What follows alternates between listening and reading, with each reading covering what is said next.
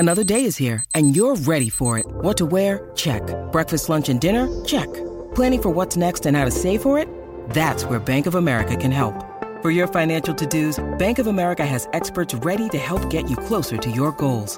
Get started at one of our local financial centers or 24/7 in our mobile banking app. Find a location near you at bankofamerica.com/talktous.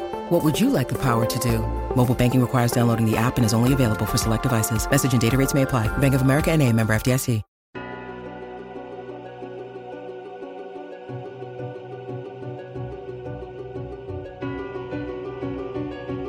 One who knows nothing can understand nothing. Plunge deeper into the darkness, and your heart will grow even stronger.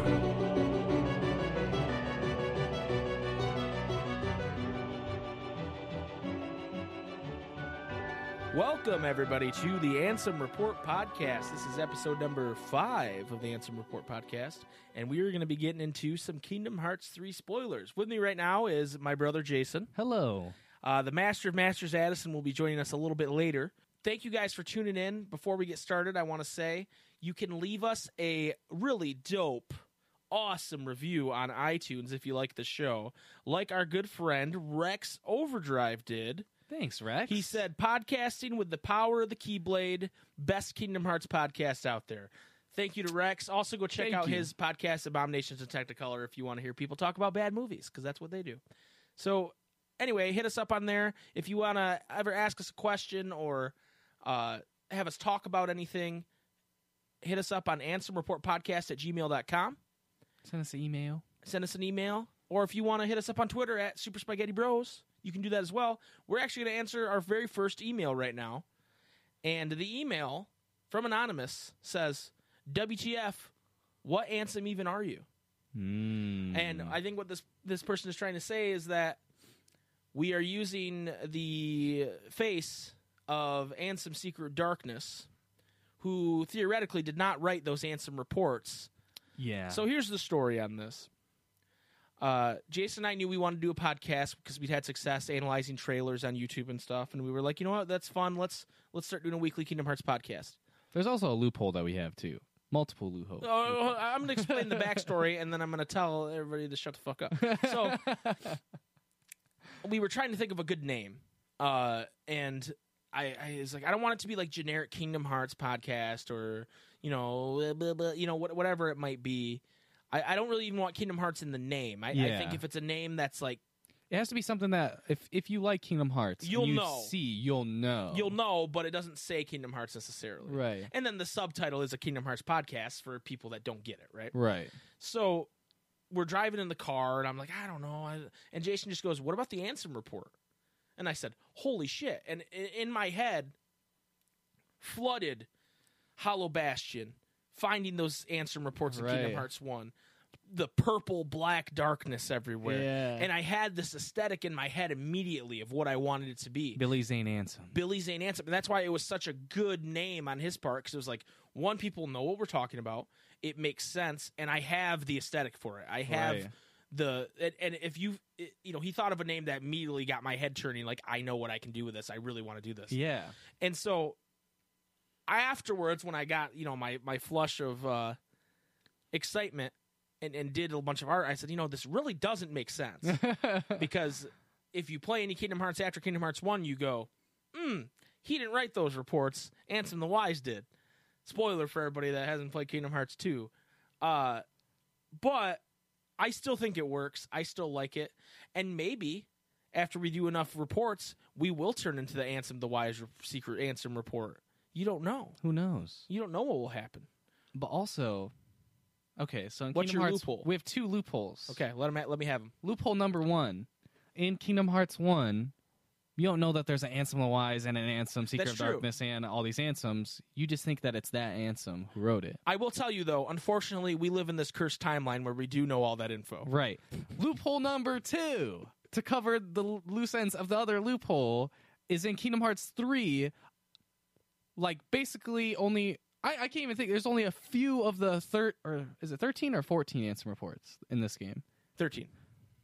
They're called secret reports, not Ansem reports. Oh, they're not? Yeah, I thought they were called Ansem. Oh, No, they're called loophole destroyed. closed. Loophole I was going to closed. say, none of the secret reports are really written by Ansem. No, they're not. They're not. Loophole destroyed. Yeah, I'll find another loophole. They're called secret I'll let you reports. know. Nice dude. Hey, I appreciate you fighting for the podcast.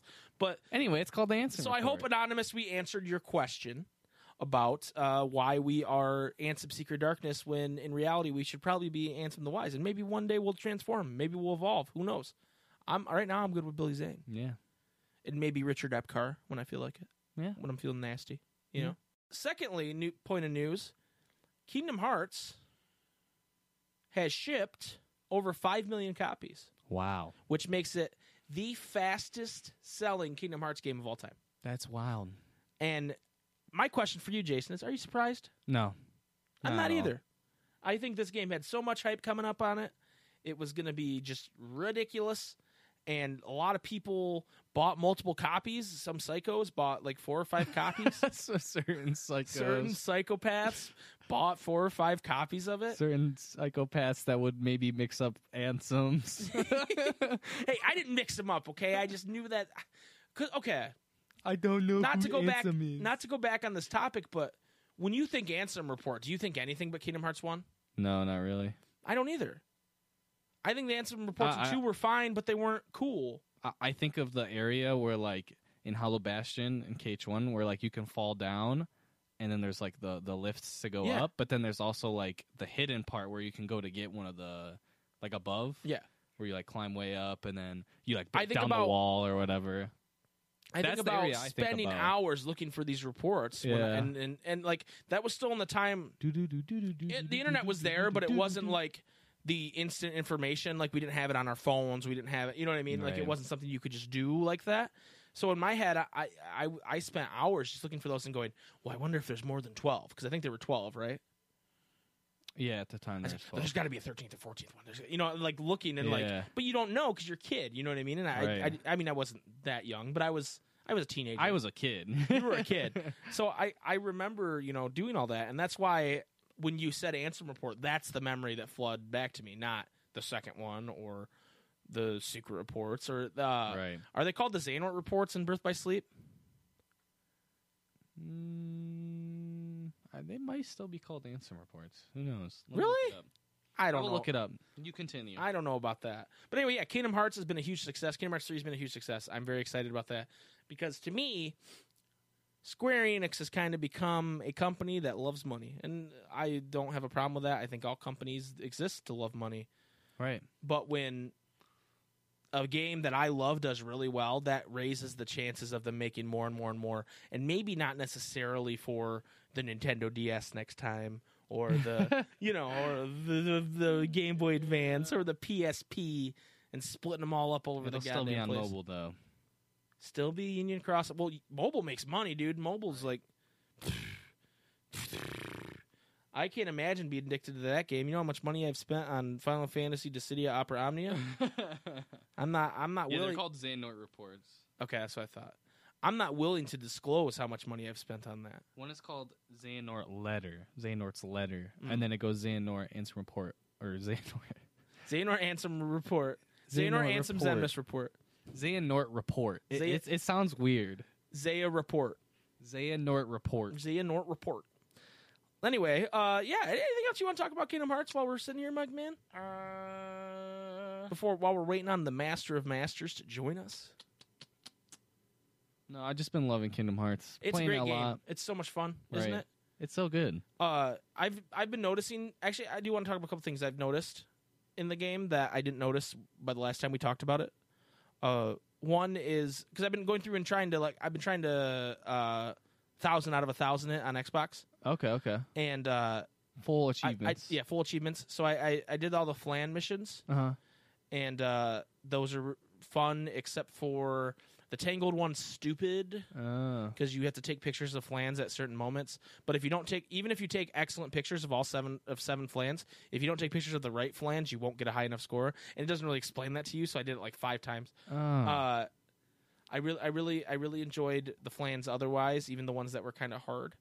I like the mini games that you play in like the Virum Rex and the dancing mini game and the what's the one? Oh, I don't like the Flash one in Big Hero 6 yet, but I have to get good at it. I think it'd be good speed run training. But I really like that you get like cool items for those, and you get abilities for a lot of them. Oh. Like you got a what's it? Fusion. The one where you team up with Donald? What's what? Is it fusion? Is it like ice fusion and fire fusion and? No, I think it's called like Fusion Flame. You both okay. Well, you get other versions with different of their elements. team up. So you get finishers? fusion ice, fusion wind, and you get that from beating the Flans. Okay. And then you get a lot of attraction extenders, and then I even got one for Goofy called that I haven't seen yet, but it's like, what's his called? Is his called Fusion? His might be called Fusion. But it's called Rocket, Goofy Rocket. Oh. So I don't know if he does the Rocket Smash thing. I hope so. I haven't seen it in action yet. I like Rocket Smash. I've been spamming Meow Wow. Yeah, I know you do. I beat all the battle gates. The battle gates are fun. None of them are that hard. I didn't beat the 14th one yet. Yeah. The secret boss boy who we didn't talk about. We're not going to talk about him today with the spoilers. We'll talk about him next week maybe. But there's a conspiracy theory going around about who that character's Heartless is. Oh. Based on his scarf he's wearing. Okay. It rhymes with Peffimer. Okay. I just kind of gave it away, didn't I? Maybe. But he's tough. He punishes you for doing things that you do when you're lazy in the game. Right. And I really like that about him. Even though he's not like, oh, it's Sephiroth, or he's the boss of the next game, or whatever. But he might have some more lore ties than we think based on what people are saying in the internet. So that's cool. I like that when you upgrade your Leviathan ship all the way, you can unlock the Black Pearl. Yeah, just drive the Black Pearl. There's not much you can really else you could do. Except just take some pics. And that's kind of like a theme in this game that I'm a little disappointed with. I still really like the game. I think it's an A+ game. Maybe an A+. It's an A. Right. It's in the 90s to me. It's 355 over 2 days out of 0.02 birth by sleep, a fragmentary passage. That's my rating. Okay. But so it's pretty high up there. Yeah, you get a lot of cool stuff that you have no use for because you already beat everything. Yeah. And that, like, the Ultima Weapon's another one where you craft the Ultima Weapon. I haven't done it yet, but it's like, what? No. Yeah. I guess I grind to level 99 because that's one of the fucking trophies for some reason. So that's a little disappointing, and I think I felt the same way when I played Kingdom Hearts 2. Before until Final Mix. But we didn't really get to. People talk about Final Mix like it's been something we could play forever without importing it, but that's not the truth. We've only been able to play Final Mix since PS3. So people, Final Mix, unless you imported it, which you might have, and had some people did a region broken PS3 and or PS2. PS2, yeah. But yeah, so that's kind of my thoughts right now. Oh, also, there's cutscenes when you cook. Yeah, I did get one of them. As you raise your star level in the bistro, you get cutscenes, and Scrooge McDuck gives you stuff, and he tells you how great you are. Oh, laddie. Yeah, I love it. I did see a meme that this just reminded me of it, of Sora and Remy cooking, and then they had Gordon Ramsay leaning in, just screaming in the face. It said, "This is so raw, it could be a Xehanort vessel." It made me laugh pretty hard. That was a good shit. Well, anyway, guys, so we're going to take a quick break, and we're going to, if you haven't beat Kingdom Hearts 3 yet and you do not want to be spoiled, now is the time to pause it and come back once you have to this very moment, because when we come back after Billy Zane tickles the ivories with his voice a little bit, right? He's going to play the piano with his voice, apparently. And we're talking full spoilers. Whole game. Yeah, we're not holding anything back. Epilogue, secret movie. We're talking everything. We're talking about... So if you don't want to be spoiled, now is the time to say peace and come visit us in a little bit. And if you do that, thank you so much. We appreciate it. And we'll see you in a minute. Yeah. Kingdom Hearts! Fill me with the power of darkness.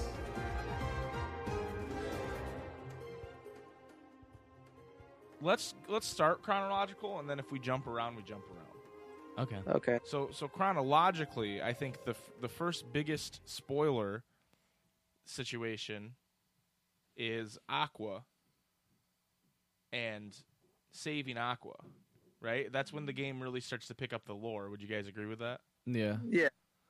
So Aqua, Riku fights her and gets his butt kicked, and then Sora comes in and saves the day, and that is a really cool scene. Yeah. Sora finding Ericus's Keyblade on Destiny Island and going in. Yeah, that was like one of the most like hype moments.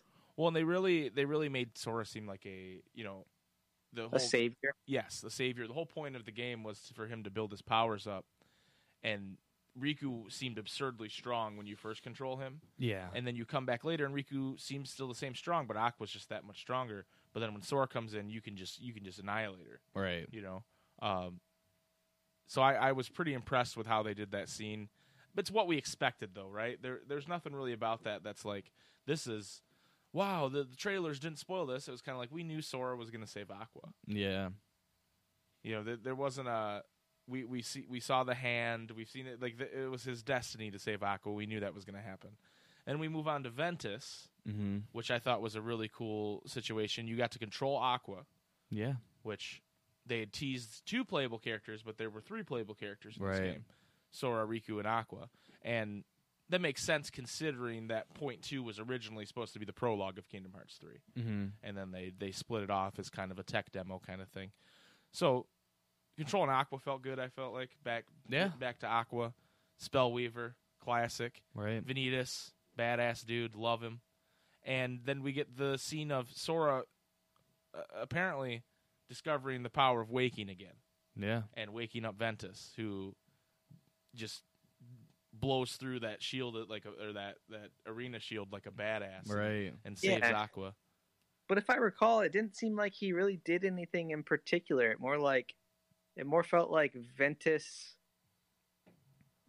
I guess it's not that fresh in my memory, but did Sora do anything in particular? I can't recall. Well, they showed like the dive into Ventus's heart or whatever you call it, with the stained glass windows, and he said to Ventus, "Tell me what to do." And I don't remember how Ventus replied to that, but it was something that caused Ventus' heart to awaken. Right. And I think something that's interesting about this, and we'll talk about it more later, is Sora is just as clueless about the power of waking as we are. Yeah. I don't know. Even after playing that game multiple times and watching some of the cutscenes, I don't know what the power of waking is. Jason, do you know what the power of waking is? No. Addison, do you know what the power of waking is? I don't know that it's actually a power in any real sense. They almost just make it seem like the power of waking is like a yearning of heart. You know what I mean? Like the heart reacting when it needs to most. Right. You know what I mean? Like there's no it's not a spell or like some great ability. It's almost just like having a will or a heart with will enough to return to body or something like that. Right. I don't know. I mean, It's like wanting it enough. Yeah. And we'll get into it more later, but they talk about how the power of waking is using hearts to find worlds, not worlds to find hearts. And Sora's doing it wrong. Okay, and so they talk about young Xehanort. That was a young Xehanort quote, and I didn't really follow what he was trying to get at there. But then later in the ending, Mickey does say, you don't use the power of waking to find hearts, Sora, when Sora's saying he's going to go off to find Kairi. Mm-hmm. So apparently Mickey knows how it works, and young Xehanort knows how it works, but neither of them can explain to us how it works, because I still don't get what it means. Yeah. Yeah. Tracking back, we jumped around a little bit there, but tracking back, we have this really funny scene where everybody's gathered in Yen Sid's, I guess, office. Would you call that an office? Yeah, basically. That's where Yen Sid does his paperwork. And they have this funny scene where there's like connections of people like that were missed. Like Ventus remembers Lee, and Lee's happy he remembers them, and they do this thing which it made me laugh so hard when we first went through it, Jace. With Jimmy goes, if you guys are confused about what's going on, I gave you all gummy phones. Jimmy might as well have looked at the screen and said, look at your gummy phone if you don't know what the hell's going on right now. It was almost like a public service announcement. Right. I remember thinking that too. I was like, what the fuck, Jiminy? Yeah. I just was like, are you serious right now? They're going to tell us, hey, look at your gummy phones if you don't know what's going on. Axel, wink, wink. Not talking to Axel, talking to the player. And Addison, you texted me this pretty early on playing the game. If you have never played Kingdom Hearts, you had no idea what the fuck was going on. Yeah. Like even if it was just... It was clear pretty quickly that it was not going to be easily understandable. Right. Well, even like one of my good friends, he's played all the games except for the mobile game.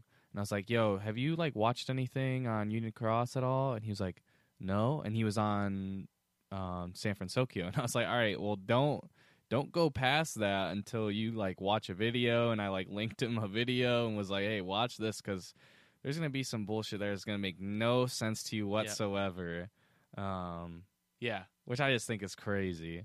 Yeah, it is. It's. I mean, we should have expected it, but it's that crazy. Was one of the things we debated like before the game came out, right? How heavily involved is Union Cross going to be? And yeah, in the latter half of the game, it had some pretty important roles. But the answer is also yes and no, right? Because when you take the Union Cross stuff, how much of it actually mattered to this particular game? And the answer is not much. Well, I mean, you could say that like the game happened because of Union Cross. Well, right, but you get what I'm saying, right? Like, if you go in and you don't know who Ephemer is, you'll be a little confused at that big Keyblade scene, which was a cool scene, by the way, the big Union Cross Keyblade scene. Yeah. You'll be like, who's this guy, right? But then they go, oh, it's the light from the past, and you go, okay, I can vibe with that. And then there's the black box talk with Maleficent and Pete, and then there's the epilogue, which reveals, this is a huge spoiler, but reveals Zigbar to be Luju. That's the only stuff you'd be lost on, and that doesn't really matter to this game. Yeah. You know what I mean? It's for next game. Right. Like, and they have that one scene, which I was so intrigued by this scene when they played it, of Zenmus, Marluxia, Demyx, Larxene, and Luxord standing on those pillars in that area. And he talked about your past Keyblade legacy or something. And I was like, oh, cool. Are they going to have Keyblades? Like, what's going to happen? And they don't talk about it again ever. Yeah, that goes away forever. It just doesn't exist. Right. I felt like with how much we saw that area in the trailers, I felt like that area is going to be used a lot because they do that in the other games. There were like two scenes. There was like two scenes. Yeah, 2 scenes. So, anyway, we jumped around again. But we get a scene with Axel and Syx on the clock tower, which is kind of foreshadowing Syx's redemption, so to speak. Yeah. We get a scene with Aqua and Ventus looking at the stars, which is pretty inconsequential. And then we get to the Keyblade Graveyard, and this is where it gets real crazy. Yeah. So we had that trailer where Sora's crying and yelling, and everybody dies. Donald was the one to use the laser, like Jason said, which blew my mind. I couldn't believe that was what happened. What was that spell called? Mega Flare? No, it was Zeta Flare. Zeta Flare, yeah. Zeta Flare. Zetta Flare. And I don't even know where that comes from. It's probably Omega Uber OP. Well, because when they use spells like that a lot, they're taken from Final Fantasy. Like Mickey tried to use Ultima against Xehanort at one point. Yeah. But Zeta, I don't even know what that is. And why would you pick such a word that's so hard for Donald Duck to say? Zeta Flare. Zeta Flare. It's like, what did he just say? Thank God for subtitles. So some stuff happens. Basically, Terranort bodies everybody. Yeah. Wipes out Ventus right away. Wipes out Axel right away. Gets lasered. So Donald goes down. And then this heartless hurricane or tornado just kind of picks up everybody except Sora and Riku, and then Riku does the thing where he stands in front, and then it says the heartless overtake both of them, and it says, and just as prophesied, the light fell and the darkness prevailed. And you're like, what? Yeah, it was like, okay, I guess it was going to happen, but this is not what I was expecting at all. Right. Like one darkness defeated all of the lights. Well, not even the one darkness. It was just a bunch of Heartless. It was a tornado of Heartless. So then we're transported to this heaven-like scenario called the Final World, where Sora has to collect pieces of himself. Because he's dead. And everyone is dead. And there's a Cherothy there, and they kind of reveal it's Ven's Cherothy without saying it. But what's really interesting to me, and what I liked the most about this area, were these stars that you could talk to. After collecting a piece of Sora, another star would pop up. And there were two in particular that were voice acted. But I really enjoyed the other ones that had the different... Yeah. It was very existential stuff. And, like, all the stars you talk to are just, like, random. They're not people that you would actually know. No, and they're just saying things like, "Oh, I wish, I would have. I miss having the burden of my children," or you know what I mean, just like weird stuff that you wouldn't think about unless you're dead, I guess. And then there's two in particular. There's one that's clearly Naminé, and she says herself as Naminé, and she makes a comment about how she's, through the connections or the telephone or whatever the fuck she's talking about, she has a connection with the Lingering Will. She's going to dial him up and see what he can do. Right. And it's like, wait, what? Then there's another one, which when Jason and I played the game, and if you watch our Let's Play when it gets to this point, you'll see, we identified as Shion, but it's not Shion. It's Starletsia. Yeah. We were just like, oh, it sounds kind of like Shion, so it must be Shion. But then when I looked back on it, I was like, wait, she said she was killed by somebody. She said someone's going to come after her once his heart is better. Yeah. What's weird is she whispers the person to Sora, and he looks shocked, but he wouldn't know. What's Marluxia's other name? Lorium. He wouldn't know who that is. So why does he make like a shocked face? I don't know. Huh. Maybe she just said Marluxia. I don't know. Oh, he goes by Marluxia. But then Sora doesn't bring that up to him. Yeah. Sora doesn't say anything to him about it. Well, maybe because he knows he's not a somebody yet. Okay, fair enough. So anyway, this scene's interesting. I found out after, too, this isn't lore related, but you have to collect 111 of yourself, right? Mm-hmm. If you collect 222, you get an HP boost. If you collect 333, you get another HP boost. What? Yeah. So your max HP goes up. That's cool. That's why you can go back there. Because you were like, why? Because there was a portal once you come back that goes, oh, go back here. Yeah. Why would you go back here? It's so you can get those HP boosts. But I really enjoyed how this looked. Yeah. I thought it was a cool way to really test your parkour skills. That was, yeah. Addison, do you have anything to add about the final world? No, and honestly, I missed. I know the stars you're talking about, and you had kind of given me a tip beforehand, on to look for the two that have voice actors or voiceovers, and I never saw those. Really? Huh. No, I never saw those. Interesting. Well, we found the Starletsia one first. And we were like, oh, maybe there's more of these. So we kept reading all of them. Yeah. And then we found Naminé. We read like literally every one of them. And if you don't talk to Naminé, because it's completely optional, like you said, you didn't find it, then Lingering Will showing up in a few scenes makes no sense. That's true. Because I've seen on Reddit a lot of people go, why did Lingering Will just show up? What happened? Yeah. Well, we'll get to that in a minute. So then we enter what Jason and I think I will agree is the most tedious part of the game. And that is fighting the Lich. Yeah. Oh. The Lich combines a couple of my least favorite things in Kingdom Hearts. Right. One is enemies who you go to hit and they disappear, just like we talked about last week with Davy Jones. Yeah. I almost said Barbosa. With Barbosa. Two is not only that, it punishes you for targeting. Yeah. So if you target and he disappears, it will target his little like thing he leaves Clone, there that explodes. So the game doesn't want you to Z-target him. Yeah, it doesn't want you to target, and it doesn't want you to do long combos, because mid-combo he just disappears too. Right.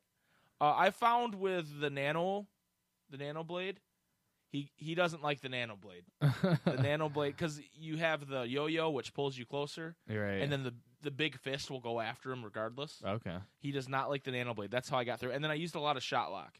Yeah. Because if you shot lock him, if you don't charge the nano shot lock all the way, it does the one where it shoots like the nano like arms at him instead of the ball that shoots everywhere. Right. And then that knocks him down, and then you can get near him and then combo him. Oh, okay.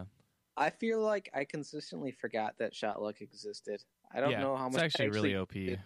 I had to remind Jason multiple times in our playthrough that shot lock existed. Yeah. But in BBS, it was the same way. I had to keep, use shot lock. Yeah, that's true. And it was overpowered as shit in BBS. Yeah, that's true. It's still really strong in this game. Yeah. Especially if you don't charge it all the way. I found the ones that you don't charge all the way are better than the ones that you charge all the way. Yeah. Which is really strange. Anyway, so you fight this Lich, and basically the idea is you're saving all your friends' hearts from him. But towards the end, or after you do it all, you find everybody but Kyrie. Young Xehanort shows up, and he says, you know what, you're going to die because you're doing this wrong. You're doing the Power Awakening wrong. And I know you're just going to keep doing it. You're going to keep doing it because you're an idiot, and I know you're an idiot. And Sora's response is like, my heart is strong. And he's like, yes, I know, you're going to die. And then he walks away. And then Jiminy's like, oh, what really bothered me about this scene was not just the Lich was a horrifying boss to fight and it was tedious, but after that, Chip and Dale come on the phone and they go, hey, we found a way back to the Keyblade Graveyard. Where are we? What is the context of this? Where Chip and Dale can contact us. I thought we were diving deeper into Sleeping Worlds. Yeah. You know what I mean? Well, and it's like, not only is like, okay, so like the Lich has all those things, but you fight it like 7 times in a row. Yep. And so you have to do it, and it continuously gets more spammy and more. The Big Hero 6 one's the worst because it has Neo shadows, and they are very aggressive. Yeah. So you'll be like trying to shot lock the guy, and then they'll hit you. Right. And then he'll spam. Oh, yeah. They like Iroga and Water. And, yeah. Ugh. But anyway, we get through that. We're flying down again, and there's Kyrie. And Kyrie's like, hey, Sora, you made it. And he's like, wow, Kyrie, you make me strong. I actually read today that the real translation of that isn't Kyrie, you make me strong. It's, wow, Kyrie, you are strong. Oh. So the English version romanticized it for whatever reason. Huh. And I found that pretty strange. And apparently that happens quite a bit. Huh. Just a fun little weird thing. But so then you show up back at the Keyblade Graveyard. And Sora goes, it works. And Donald's like, of course it worked. Like, what do you mean? Point us back at those guys. So everybody's aware that they died. Yeah, but But it didn't seem like then it. the next scene, it seems like no one is aware. So the one explanation I read that made me somewhat satisfied with this, the theory that I read, is that when you time travel, you do lose your memories. Right? However, they remembered at first, and then they go in and they don't remember anymore. Yeah, it was super confusing. Yeah. Yeah. So I don't know if there's some final mix scenes that are gonna fix this or I don't know. Because that was the question, like, because it never really was like, yes, you time traveled. It was just like, what happened? Did we come back to? There's so much like what is going on because you die, you go to that world, you save everyone, still don't know exactly what's going on. Well, then they just reuse the exact scene until the part where Terra Nor is going to kill everyone, and then Lingering Will comes out. One thing I forgot to mention too that I noticed when I was playing through my second time. Once you leave the final world, it re-shows the scene of Riku sacrificing himself to save you. Yeah. And then you're diving down. So it replays that scene again, like, oh, you made yourself whole again, and now you're back here, and then you dive down to save the hearts. And then everybody time travels back. It makes no sense the way they have it set up. Too. I was just, because I forgot that. When we Right. played, I was like, wait, what's going on? Because we were so confused in the moment. I played again. I go, wait, they play this scene again? I don't get it. Anyway, moving on. Lingering Will shows up and bodies Terranort and is never seen again. Yeah. Now, again, I have an explanation on this. Okay. And I actually enjoy this explanation, and I think it's right. And I think they just didn't add a scene because it ruins a scene later if you explain it. Okay. Lingering Will went into Terra's heart in The Guardian. He must have beat the crap out of Terranort and then like fused with him. His will went inside there. So that's why when you're in that fight and he uses the Guardian, or not when in the fight, because in the fight he still uses the Guardian, so it's a little shaky. Yeah. But then the Guardian suddenly wants to help, right? Right. And save you, because it's Terra's heart and the Lingering Will are combined, and they tried to save you from Terra. Right. Yeah, that makes sense. And there were all, like, before this game came out, like in previous games, there were already theories that the Guardian was Terra. Right.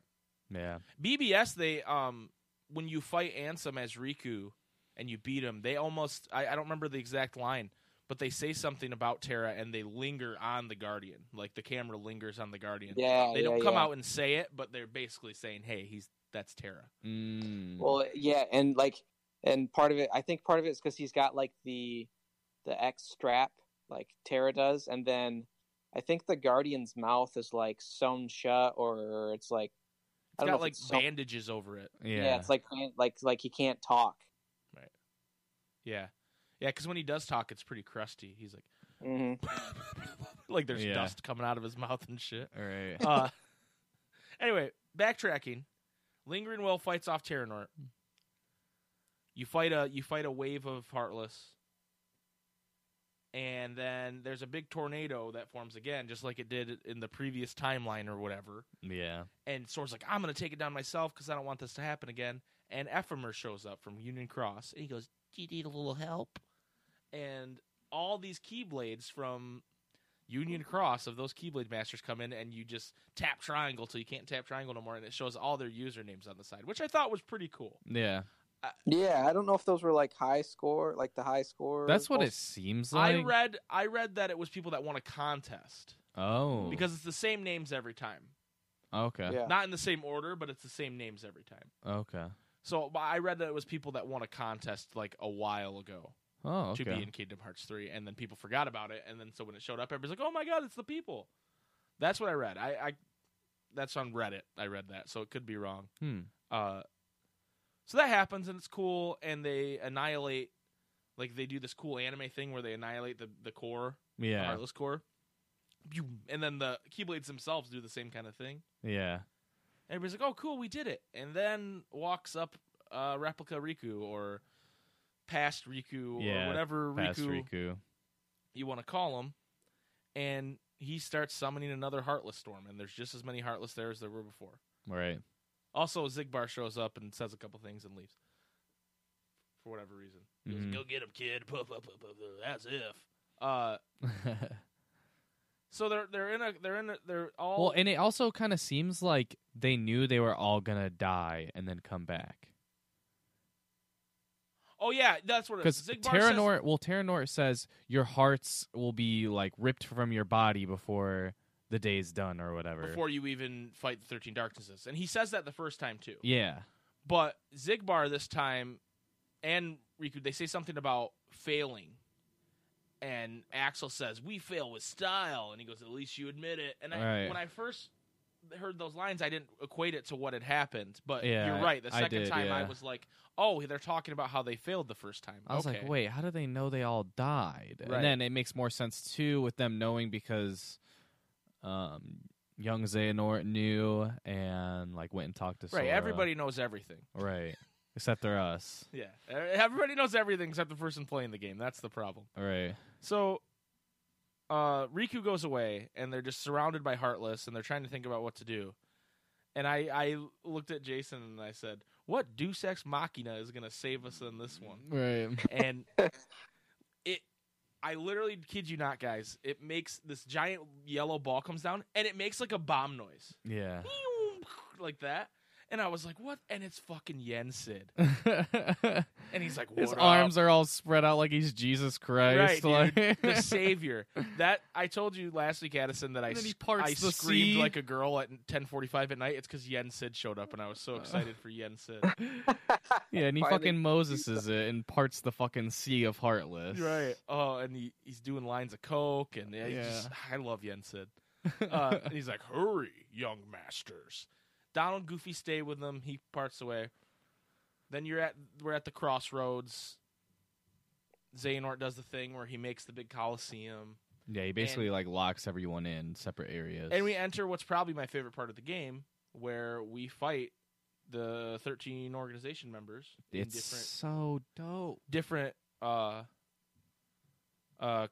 configurations, and when you beat one, they get their own little like dying monologue.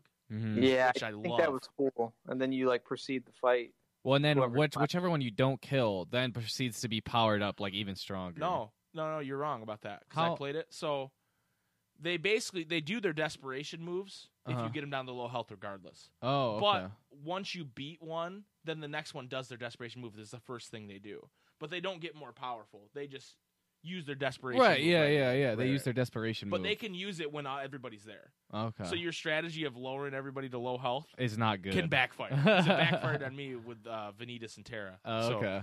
Because they both were doing their fucking limits. And I was just like, oh my god.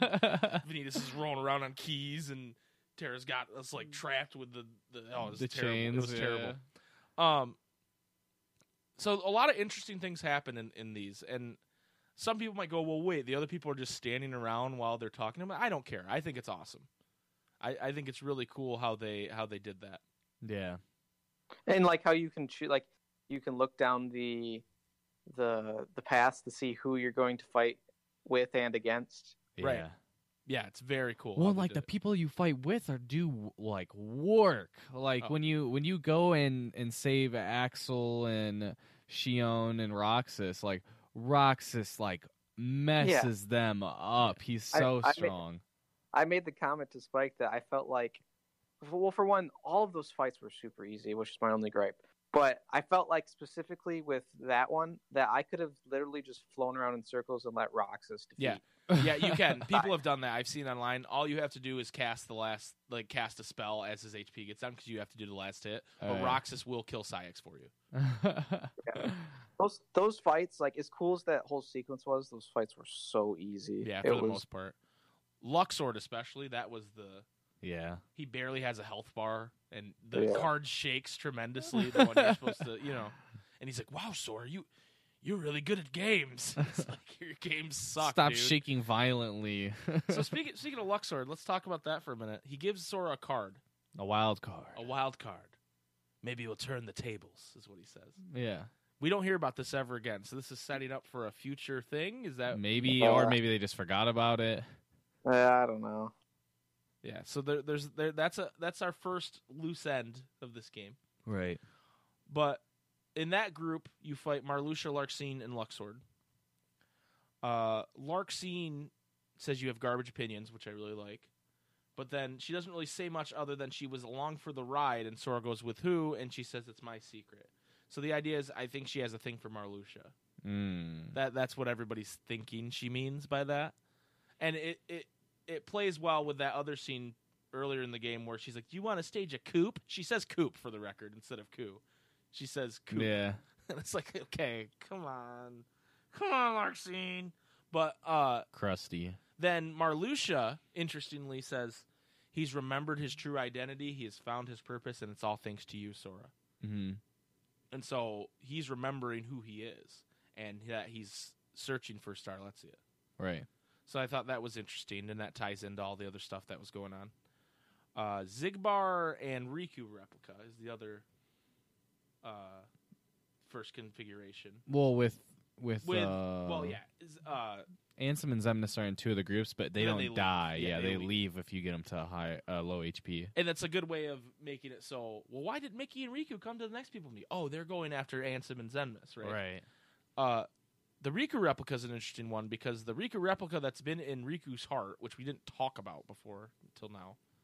Right, yeah, we forgot to mention that. Yeah, he dives in, and apparently the one Riku from the past was also a Riku replica. Oh, yeah. Wait. Can we first talk about when the first time we know that the Riku replica is with Riku, like in his heart, then Sora and Kairi are sitting on the tree together, and then they're like, wait, why is Riku... You're like, wait, where's Riku? And then Riku's sitting down on the beach, and that's where we get the bros scene, sitting 3 feet apart. You really want to talk about the bros? No. And then we get the long-eluded Paupu fruit sharing. Oh, that's right. That's, like, alluded to through, like, multiple games. That's like, true. Yeah.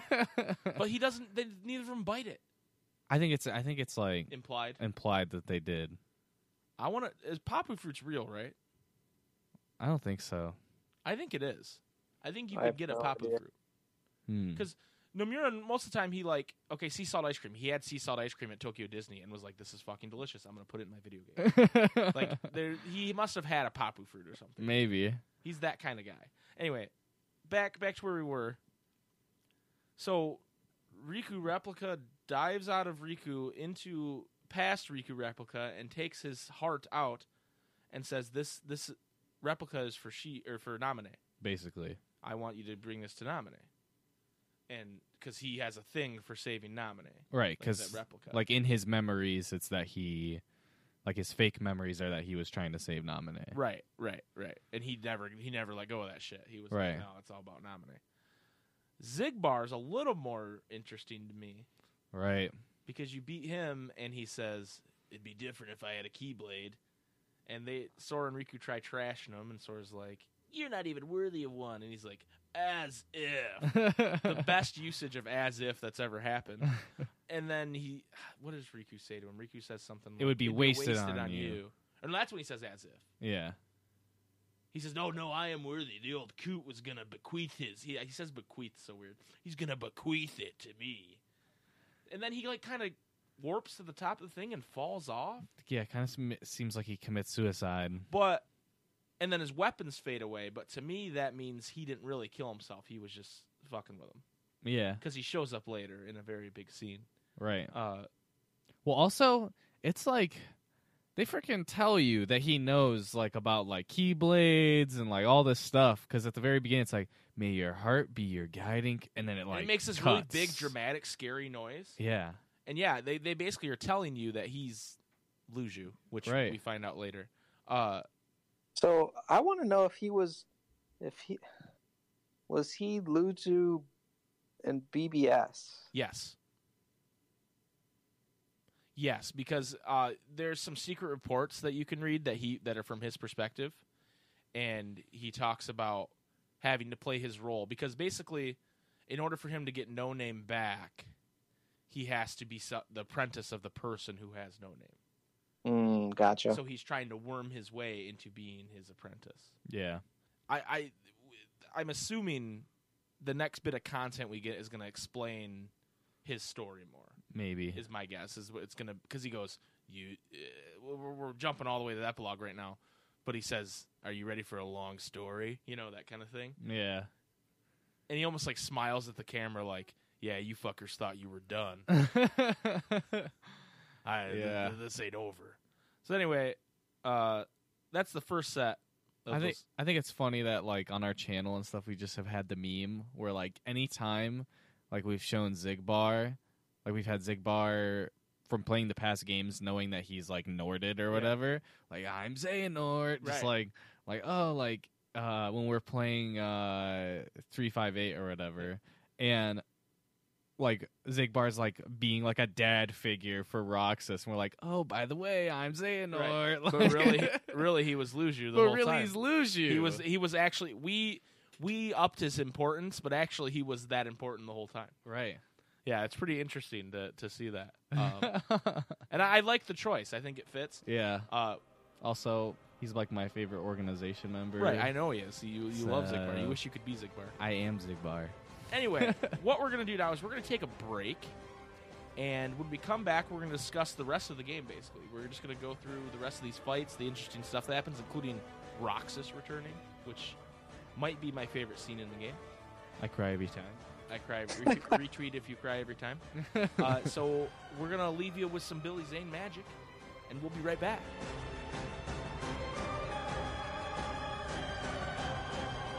One who knows nothing can understand nothing. Plunge deeper into the darkness, and your heart will grow even stronger. Welcome back, everybody, to the Ansem Report podcast. Thank you for sticking with us.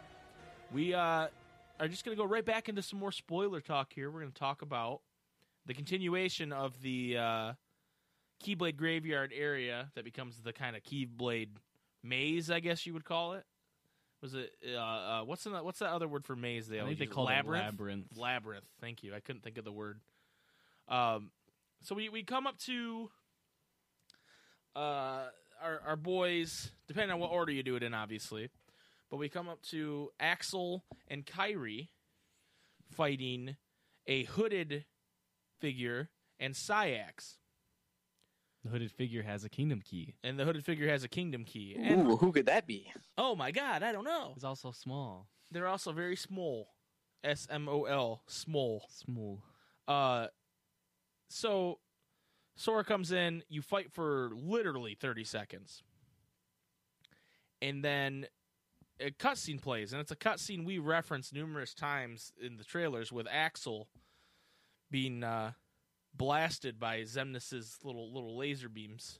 Yeah. I do like before that, Xemnas shows up and Axel kind of roasts him. Yeah. He says Xemnas says something about him being a traitor, and He used to trust him to deal with traitors. and how what's the last thing you want to say to your superior? And he goes, how about you were never my superior? Yeah. And then he says something about him being a pawn and no one will care when he dies.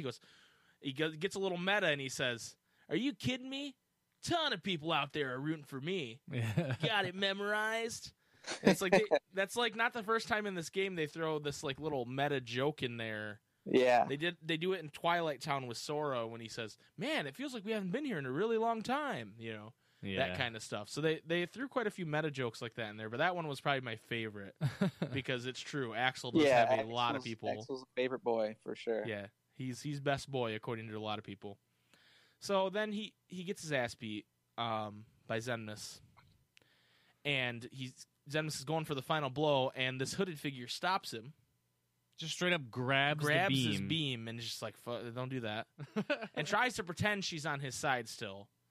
But he's not dumb. He's like, you're trading sides again. She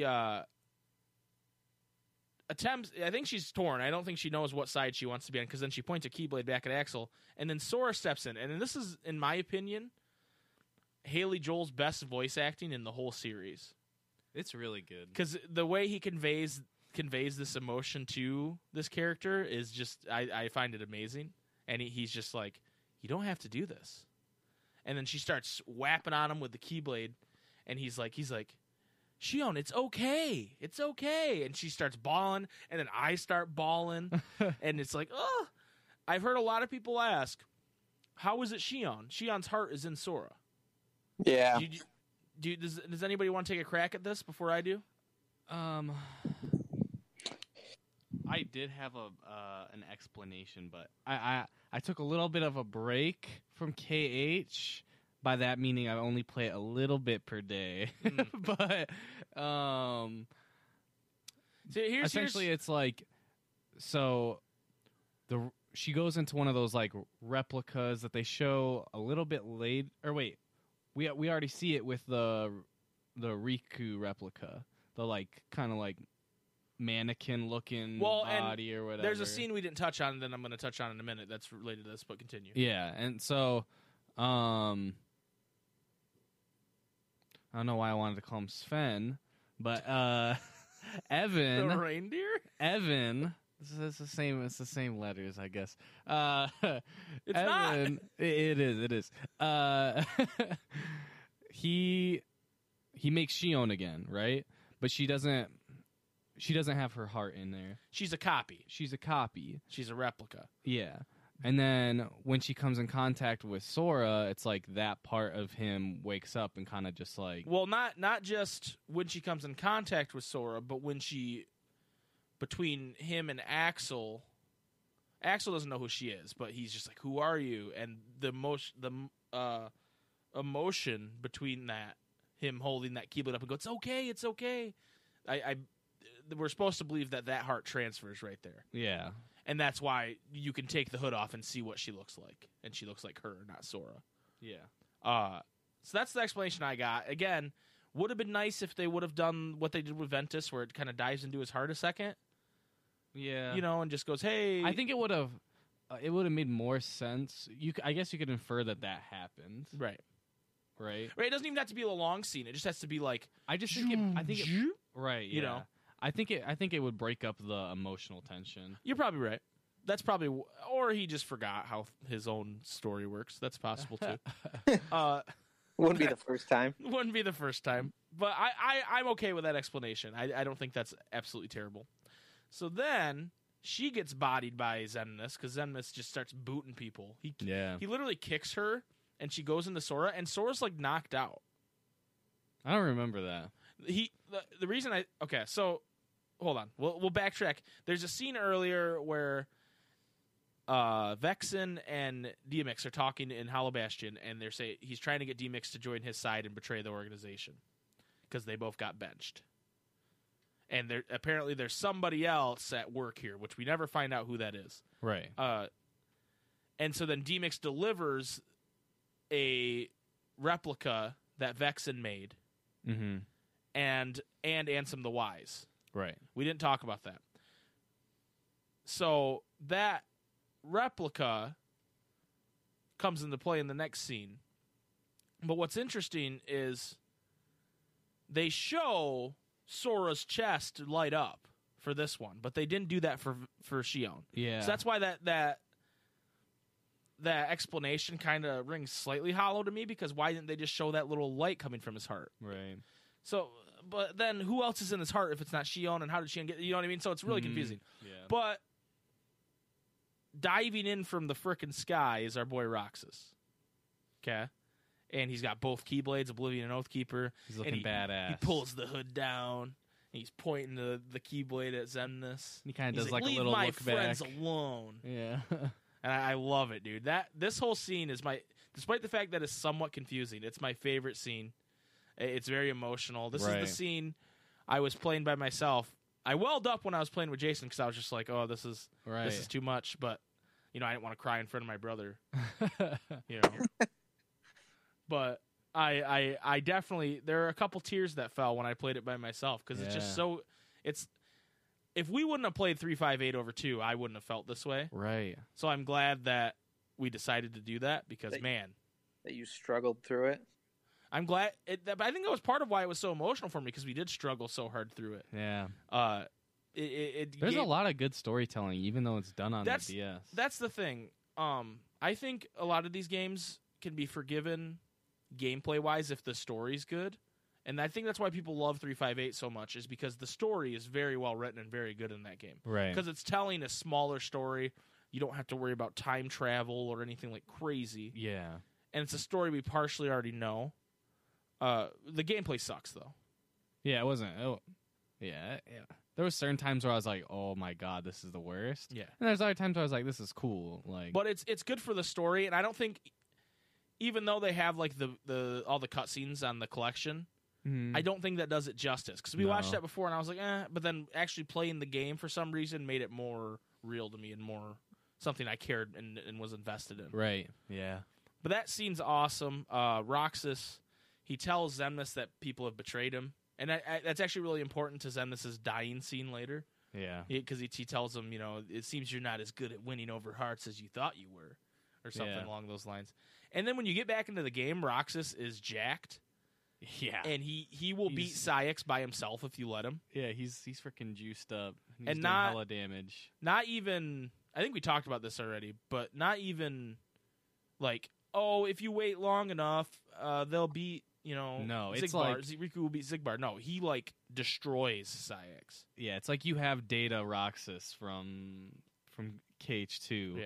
Yeah, it's fighting alongside you. The thing I remember about it the most is Saïx does that move, which it like sends a reverberation around him. Like he dives and like does the slam, and it like sends the shockwave out around him, and he does it over and over and again. And like you as Sora, it's hard to break through that, but as soon as Roxas is on your side, he just like bodies Saïx and will break through his little move every single time and pop him up in the air so that you can go and do combos on him if you want. Right.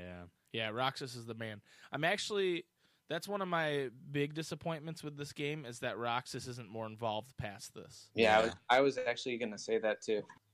Because I think I understand that Riku and Mickey and Sora are the big three of the light, right? Yeah. But Roxas ain't far behind. Right. I think Roxas is more powerful than Aqua, Ventus.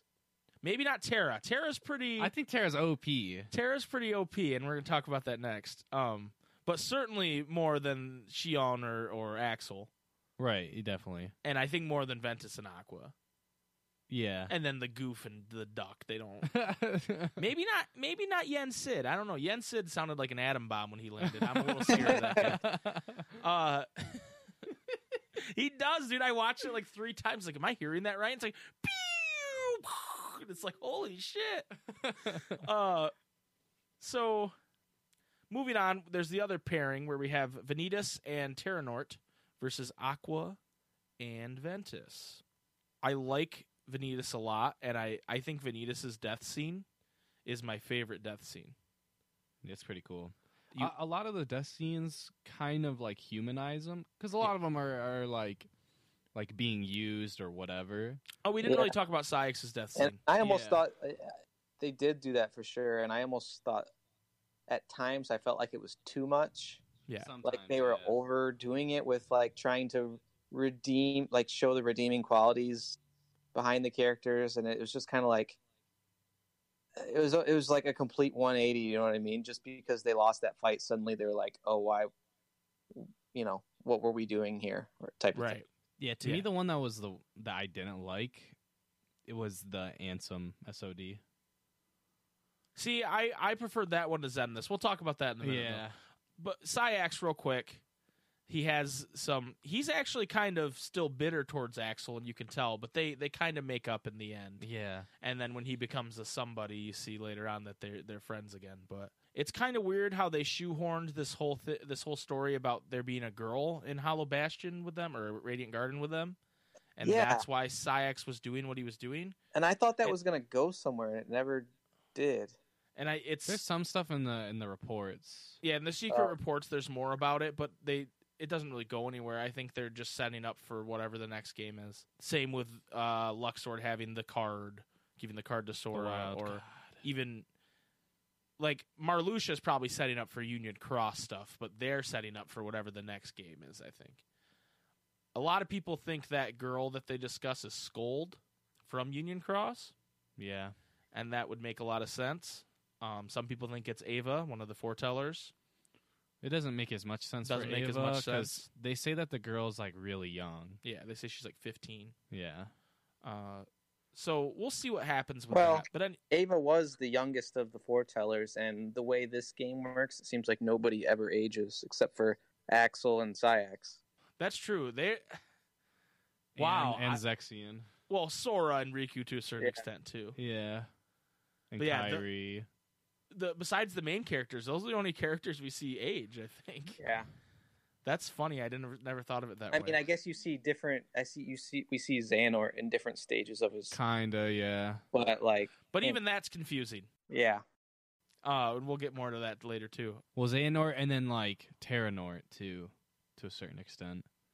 And I think that's just more like design. Well, because he looks a lot younger, like when you see earlier things. I think that's just the poor graphical quality. You think so? Yeah, I think he looks as he's intended to look now, and it just they couldn't convey it well. Okay. Like it's hard to take when you want someone to look very similar to somebody else, and you have that low of graphical fidelity. Like it's hard to just have little, you know what I mean? So they made him more different than they wanted to, I think. Anyway, so back to this fight. Back to Vanitas. What you guys spoke about, where you said I don't like how they humanize them. They did not humanize Vanitas, and that's what I like the most about it. Yeah, is they, Sora's about to give this monologue, and Ventus goes, "Wait, I didn't ask for this," and Ventus kind of takes the role in that turn, which makes sense because they're one and the same. Right. And he says, "Why do I have to be all light and you have to be all darkness? We can choose."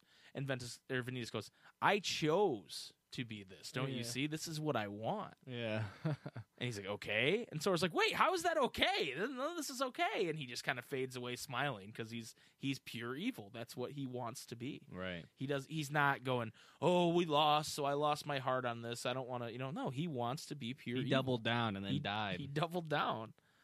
And I wouldn't say all the organization members backtrack like that. It's just some of the really important ones do. And that's the problem. Like Larkstein doesn't really backtrack. No.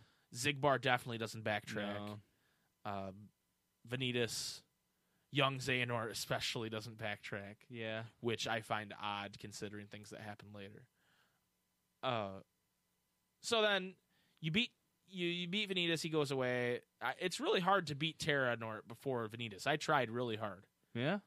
But Vanitas is just easier to beat. I think that's the way I did it. I beat Terranort first. Oh, no, I'm sorry. It's really hard to beat Vanitas before you beat Terra. Okay. Yeah, That's what I meant. Because you beat Terra first. Yep. I beat Terra first, but I was trying to beat Vanitas first. And it would, like... He has a lot of, like, nope, and then Yeah. just, like, teleports behind you type stuff. Yeah, he's tough in that regard. So... They go, Aqua and Ventus go to Terranort, and they're like, Terra, wake up. And then he goes, no, and all these chains pop out. And it's just like we saw in the trailer, they are his chains. And he ties up Ventus and Aqua and Sora. And he starts just violently, he's like conducting, and he starts violently shaking them in the chains. To where they're, like, unconscious, basically. And Sora's like, Terra, stop! Yeah. Stop! And it's pretty brutal. Honestly. I was like, oh my god, is he going to kill them now? And then we get the reveal, which we talked about in the last segment, of Terra's heart is the Guardian. Right. And he grabs Terranort by the face. And he's like, no, he's struggling. And he's struggling to get his bandages off his face. And then he repeats the last line that he repeated at the end of Birth by Sleep, which it's escaping me right now. I will set this right. One day I will set this right. And he says it a couple times, and then he yells it. And then he that breaks the chains. Sora shoots him with the Keyblade, and then he's able to go back into his body and remove Xehanort from it. So I was like, pretty cool redemption story for Terra. For sure. While Terra was a huge dumbass in Birth by Sleep, I don't think he deserved to be that Guardian for that long. I mean, we've been fighting this guy retroactively since Kingdom Hearts 1. Right. Now, I know Mira had no fucking idea that's what was happening, but maybe he did. I don't know. Who knows? But I thought that was really cool, and then we get to see the emotional scene of them all being together again. That was really Ventus and emotional, Aqua too. and Terra. Yeah, those, I'm glad they saved those two meetings for the second ones, because those were the more important ones. For sure. Like, Riku versus Riku replica is fine, Yeah. Mickey didn't really have any say with those other organization members, so it didn't matter. But those were the good pairings. And I really like this segment overall. I think it was one of the strongest parts of the game. The only complaint I have is, like what Addison said earlier, they were all pretty easy battles. Yeah. I don't think I struggled with a single fight in that whole labyrinth area. I think Sayax would have been a problem if not for Roxas. Yeah. Because Sayax just has so much invulnerability. And he goes loco mode every 10 seconds. But Roxas just levels him, so it doesn't even matter. But other than that, I agree. It was very, very easy. I do think the next fight you do is a little tougher. With the three main bads, the three big boys. Young Xehanort, Xemnas, and Ansem SOD. Mostly because Ansem SOD is a bitch. He is. He sucks. Yeah, I think I went for him. Actually, no, I think I took him out last. I think I went young. Young Xehanort's the easiest to take out. Yeah, I took young, then Xemnas, then Ansem. Is what I did. That's how we did it too. Well, because at that point we had thought that they get more powerful when you beat the other ones. Yeah. And so Jason's like, okay, who's going to be more of a bitch? And then we saw young Xehanort using time magic, and he was like, okay, we're taking down young Xehanort because he's freezing us and shit. Yeah. So young Xehanort, and it's a really cool fight. Every once in a while, Xehanort sends down giant waves of Keyblades at you, and what I really like actually, Master Xehanort. Sorry. To clarify. What I really like about this fight is they will team up and combo you. Yes. They have set moves where young Xehanort will blast you in the air, and then Xemnas will like slice you to the ground, and then Ansem will explode his like dark energy. And it's like, that is so cool.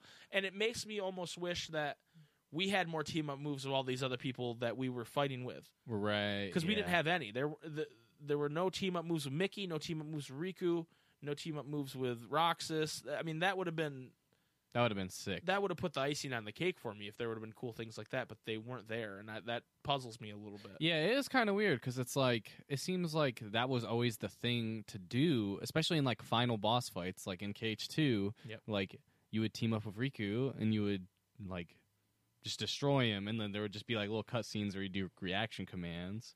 But like they could just do that minus the reaction command. I mean, they could have done the reaction command. There was a lot of reaction commands. in this game. Yeah, he lied about reaction commands. There was He's like, reaction commands in this game. yeah, there was the one where you go into cover behind things, and then you can first-person shooter him. Yeah, that's a reaction command. right. But anyway, so you beat young Xehanort first because he's the easiest, and he just goes, "You're done, Sora. I told you there was a price to pay for this shit. You're done." Right. He's like, I'm going to go back to my time and live out my life. But you're done. There's no saving And you. he says, your time in this world, and then he fades away. So he doesn't complete his sentence. Right. And Sora's just kind of like, whatever.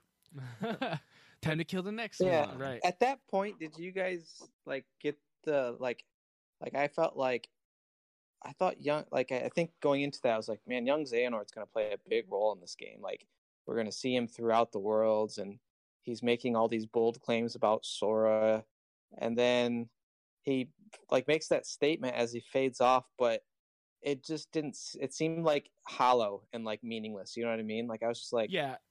I thought at the time that he was just being a bad guy and trying to like play mind games with them or whatever. yeah, But we find out he's not exactly wrong. We go to Xemnas next, and if you beat Xemnas, he gives this speech about how he's lonely. Yeah, he's like the first time his like heart starts to wake up or something like that, which really makes no sense. Here's the thing. I do actually like this. I just think I like the writing. I just think it's out of character for him. And I know that doesn't make much sense. But the writing of the line where he says something about how it's pain, and Sora says, well, that's what being human is.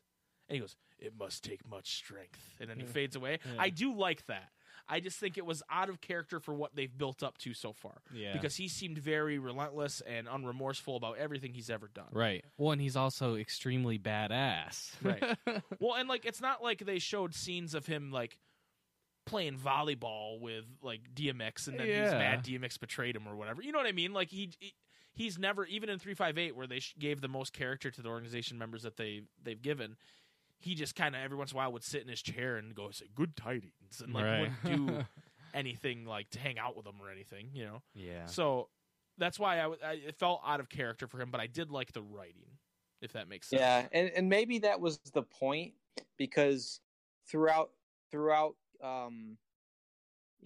that game specifically, it was kind of like the whole point of that was like, nobodies aren't supposed to have hearts and they're not supposed to have feelings, and all of these other nobodies for whatever reason are questioning that, because especially Axel and Roxas, but I feel like other characters as well. But throughout all of that, Xemnas was always just like the hollow shell that a nobody was believed to be. And so maybe that was the point, was like, but even then, like if that was the point, that like, look, now Xemnas has finally had a breakthrough as well, I don't get why it would be triggered from losing to Sora for a third time. Right. They didn't do a good job of building that. If that is the point, that's awesome, but they didn't execute it very well. Yeah. Also, I wish he would have gone Zebra. Yeah, I do miss Zebra Xehanort. Finally, we have Ansem, SOD, who you beat, and he's what we like to call in fighting games a spatial artist. He just keeps you away from him with all his damn moves, and you have to dodge and reflect and jump over him. But once you beat him, Riku kind of steps up and goes, I think I'm going to miss you. Right. He was like his dad, Riku's dad. And he goes, I don't remember what he says, but He basically says, like, at one point I wanted to switch sides. I don't like that. He says, I don't like that. Well, no, he doesn't say he wanted to switch sides, but he said, I knew I was going to lose the whole time because you're stronger than darkness. I wanted to defy my fate, meaning even though I knew I was going to lose, I thought I could, like, in my heart of hearts, I knew I was going to lose, but I thought I could still beat you. But then when everybody turned on us, I figured what was the point. So he didn't say he wanted to switch sides. He just said that's what it made it seem like to me. No. That those were his exact. What I said were like his exact words. Right? Yeah. He wanted to defy his fate, but when he realized everybody else turned on him, he didn't see the point. And then he says, "Go, boy. There's more to discover," or whatever. Yeah. And then he fades away. So, this ends what I find to be the coolest part of the game is from that labyrinth, fighting all those organization members, and then fighting those three at once with their team up moves and just everything that goes into that is very cool. And then we get a pretty crazy cutscene where Master Xehanort, needs one more key. Did you guys understand this whole key thing, where that came from? Because suddenly, when they clashed, he got more no-names, and he needed 14 of them. I think the no-names, like, signified, like, the pieces clashing of the pieces of light and dark. To form the blade, right? The Keyblade. Yeah. Okay. That's a weird way of doing it. They didn't really explain it. Right. But I see it. It's also weird that it's like... What I didn't get out of it was... is that like significant to No Name, or was it just No Name because that was Master Xehanort's Keyblade? I want to say it was just No Name because it was Master Xehanort's Keyblade. That's what I think. I don't know though. That maybe there'll be some more light shit on that if we get some final mix. That. Yeah. It'd be hard for him to throw more exposition on Master Xehanort at that moment though, because what he does next is he murders Kairi. Yeah. Brutally murders Kairi, slashing her in the back with No Name. And she turns into, like, glass. And Sora's already started moving, and there's some unintentional comedy here. And let me tell you why. Because Sora's running up the mountain, and when he slashes Kairi, it cuts to Sora, and he's like, Kairi! But he's running, and his arms are out. He's like, Kairi! And the animation looks so funny being zoomed in on him like that. You guys will have to watch it again if you don't know what I'm talking about. Yeah, I guess I missed it. I'll have to go back. He's standing straight up, running sideways, right? He's like, Kairi! And it moves like that, and it's like they didn't know how to animate where his head would be in that moment. It's funny. You guys have to go watch it because watching it a second, I didn't catch it the first time, but watching it a second time made me laugh because I think the first time we were so shocked that he ended Kairi like that. Right. He gets blasted down. Riku jumps up. He gets blasted down, and then Mickey jumps up and he tries to cast Ultima. Yeah. He's like Ultima, and Master Xehanort's like stop, ga, and he stops him. And it's like I want to see what Ultima looks like in Kingdom Hearts. Come on, Master Xehanort. That's the biggest crime he's about committed. to Ultima him. Right. Let him get Ultima'd. And how did Mickey knows Ultima and he just busted it out now? Where's it been, dude? Why didn't he bust it out before? Okay, it was weird. At first I thought, okay, so like earlier, when like right before Yen Sid comes down and saves everyone. Yeah, he was going to cast some time magic or right, something. Yeah, so when the stops happened, I thought Mickey cast it, but then I was like, wait, Mickey's frozen. Wait. Yeah, he cast Ultima. I feel like they were foreshadowing him to use... But Ultima's not time magic. Right, I know. That's why I'm like so confused. Ultima's in Final Fantasy lore. Ultima is the embodiment of all magic. Right. So I guess it is time magic, but it's also fire. It's ice. It's water. It's, It's gravity. Gravity. It's everything. So they're frozen in air. Sora's crying on the ground. Master Xehanort summons Kingdom Hearts, the yellow moonish Kingdom Hearts that we all know and love. Right. He has the Keyblade, he has the Keyblade. It forms the Keyblade because Sora attacking him after Kairi dying finished the last piece, and then he could make the Keyblade, and then he summoned Kingdom Hearts. So he's floating up in the air, just kind of looking at Kingdom Hearts for a long time because we get some exposition here where the other groups join us. Donald and Goofy pick Sora up off the ground crying, and they're like, "We got you, Chief. Don't worry about it." And then they're talking about what to do, and then Riku and Mickey unfreeze, and they're like, "We have one chance." Like they were sitting there talking about it when they were And they go, he himself is a portal, so we can open the portal and go into the portal and contain him there. And he goes, Riku, Aqua, your Keyblade Masters, come with me. And Sora's like, no, I'll do it. And he's like, all right, shit, I don't care. So what? Yeah, there was like just a huge suddenly like, oh, well, okay, now we can use him as a portal because he's a time traveler. And, oh, by the way, yeah, okay, so you guys do this. And then, oh, Sora, you go ahead just because he wants to. It doesn't make much sense. Well, but... Sora brings the point of Kingdom Hearts is a much bigger threat. But I'm pretty sure they neutralize Kingdom Hearts right as he goes through the portal. Yeah, like it starts to turn yellow again. Just took all of them pointing their Keyblades at it. Also, Axel has a Keyblade again. Yeah, dude. Well, he formed out of pure badassery. We didn't talk about this, but Zenithus grabs his Keyblade. He goes, "Is this a Keyblade or some sort of joke?" And then like breaks it. Yeah. But then suddenly the next scene, Axel has a Keyblade again. Dude, Jens said... Well, and that'd be one thing, right? But then he says, later in that scene, he says, you no longer have a Keyblade, yet you still want to play hero? Like, so they put forth this idea that he got rid of Axel's Keyblade somehow, but then in the next scene, dude, you see him, he has it. I know. See, now how he normally has two of the Are you saying he has two weapons. Keyblades? He had two Keyblades. He was just learning to fight with one before he could fight with both. Well, don't even get me started as to why... That's a missed opportunity. Not only does he have the one and he holds it like a badass, but then he has the second one and he kind of just like hangs it by his side while he has the one over his shoulder. That would have been badass. Yeah, you're right. Don't even get me started on why Roxas can have two Keyblades, even though he only has one heart now. Anyway,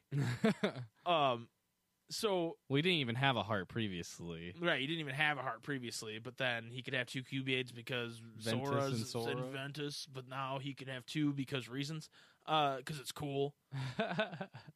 So it would have been messed up. They unlock Master Xehanort's heart and go inside, and that's where we find Scala ad Kaim, which, from what I understand, this Scala ad Kaim, the reason we don't get to explore it is because it's just a version in Xehanort's heart from when he was younger. Right. Okay. And there we fight 13 members of the organization floating around in the air. Like we see in the trailer. And they all have their own weapons still. They don't have keys. They all have their own weapons. Pretty cool fight. We didn't even realize we were in a boss fight. At first, we were like, "Oh, we're walking around this city," and then we realized it was small, and they all had one health bar, and I was like, "Oh, this is a boss fight." Okay. Yeah. What'd you think of Scala ad Kaim, Madison? I wanted to explore it, like even if it was just that little area, but you don't really get a chance because you're pretty much rushed immediately into fighting all of them. And I would say that portion right there, when you first get to Scala ad Kaim and you're bum rushed by all the darknesses and the new cloaks and all that, that was like the only battle throughout the game that I really struggled with because I was playing on proud mode and nothing ever challenged me even on proud mode, but for some reason I mean, I was only level 39 when I reached that point. And like there were points where if you didn't use the right magic to space them out, they would all like just attack you at once, basically. Yeah. And it was like an instant death sentence. Yeah. And they were also very tough to hit themselves. Yeah. They floated kind of in and out a lot, and they disappear and then reappear. But yeah, I wanted to fly around and like kind of just explore the area, but I was so busy trying not to get gangbanged by the organization that I didn't really get a chance. I will tell you, it's not that cool. There's not a lot to it. It seems like it's a couple hallways, basically. Yeah.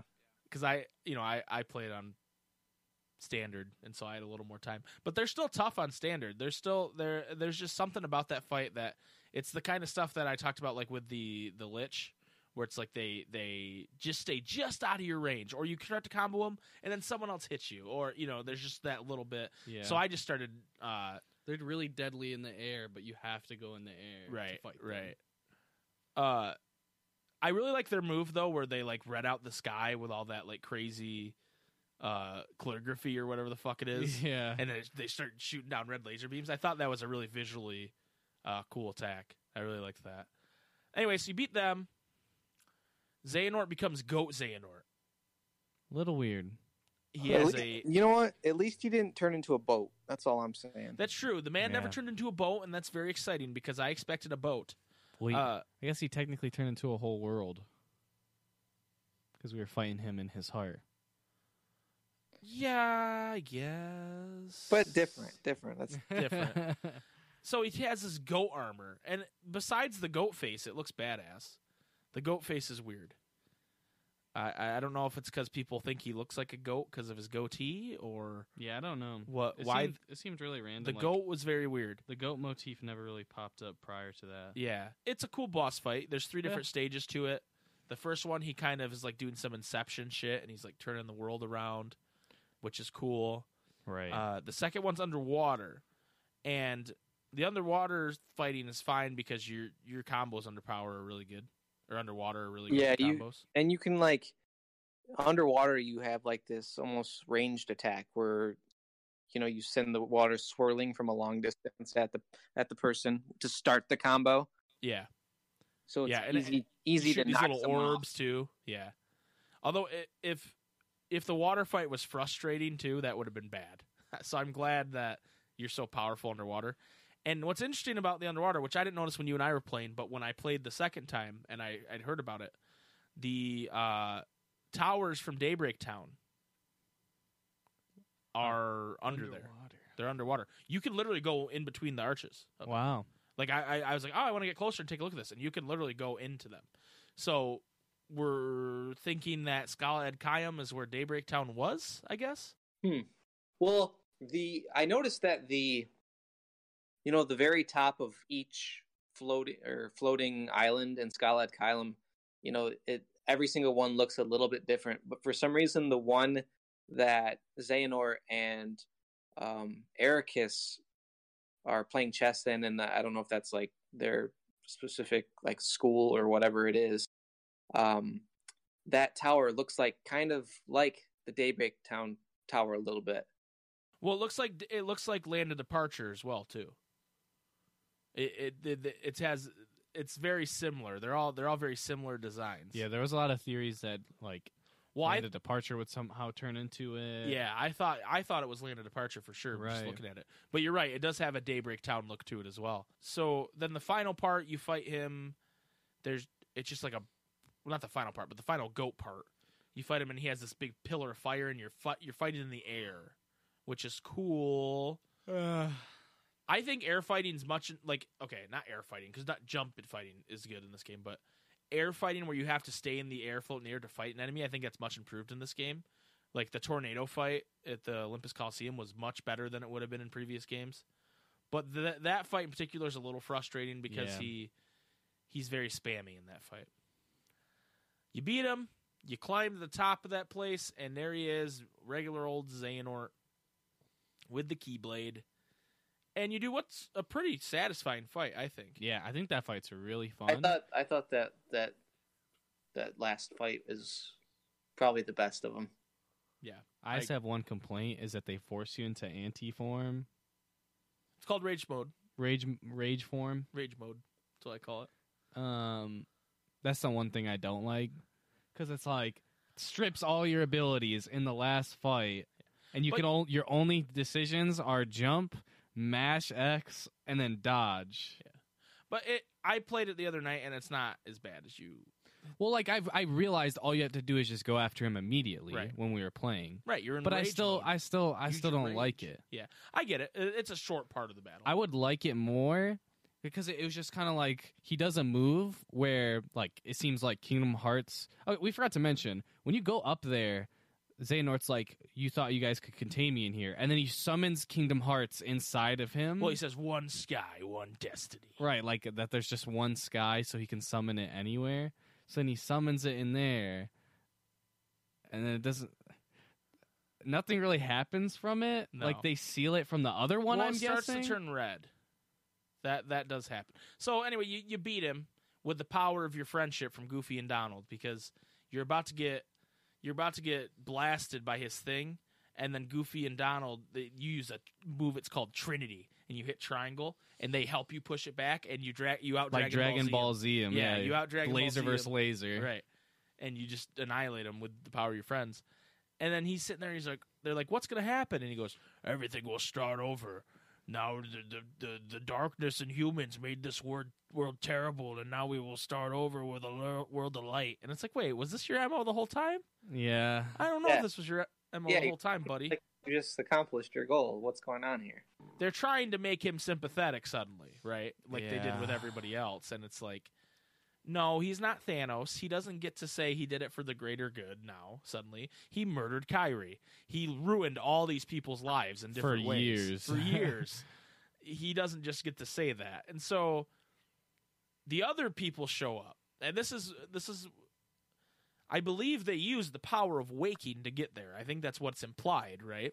I guess. Because they traversed their heart to find a world, not a world to find a heart. Does that make sense? I mean, sure. That's what Riku says. He says, we just followed our hearts and we found you on the other side. Oh, yeah, he does say that. You're right. Yep. So Riku knows how to use the power of waking. Sora does not. So they're there, and Terra walks up to Master Xehanort, who's kind of like, oh, I'm dying. And he says, light will surprise you. And you realize Ericus's heart has been in Terra the whole time, which that's what most people have thought for a long time.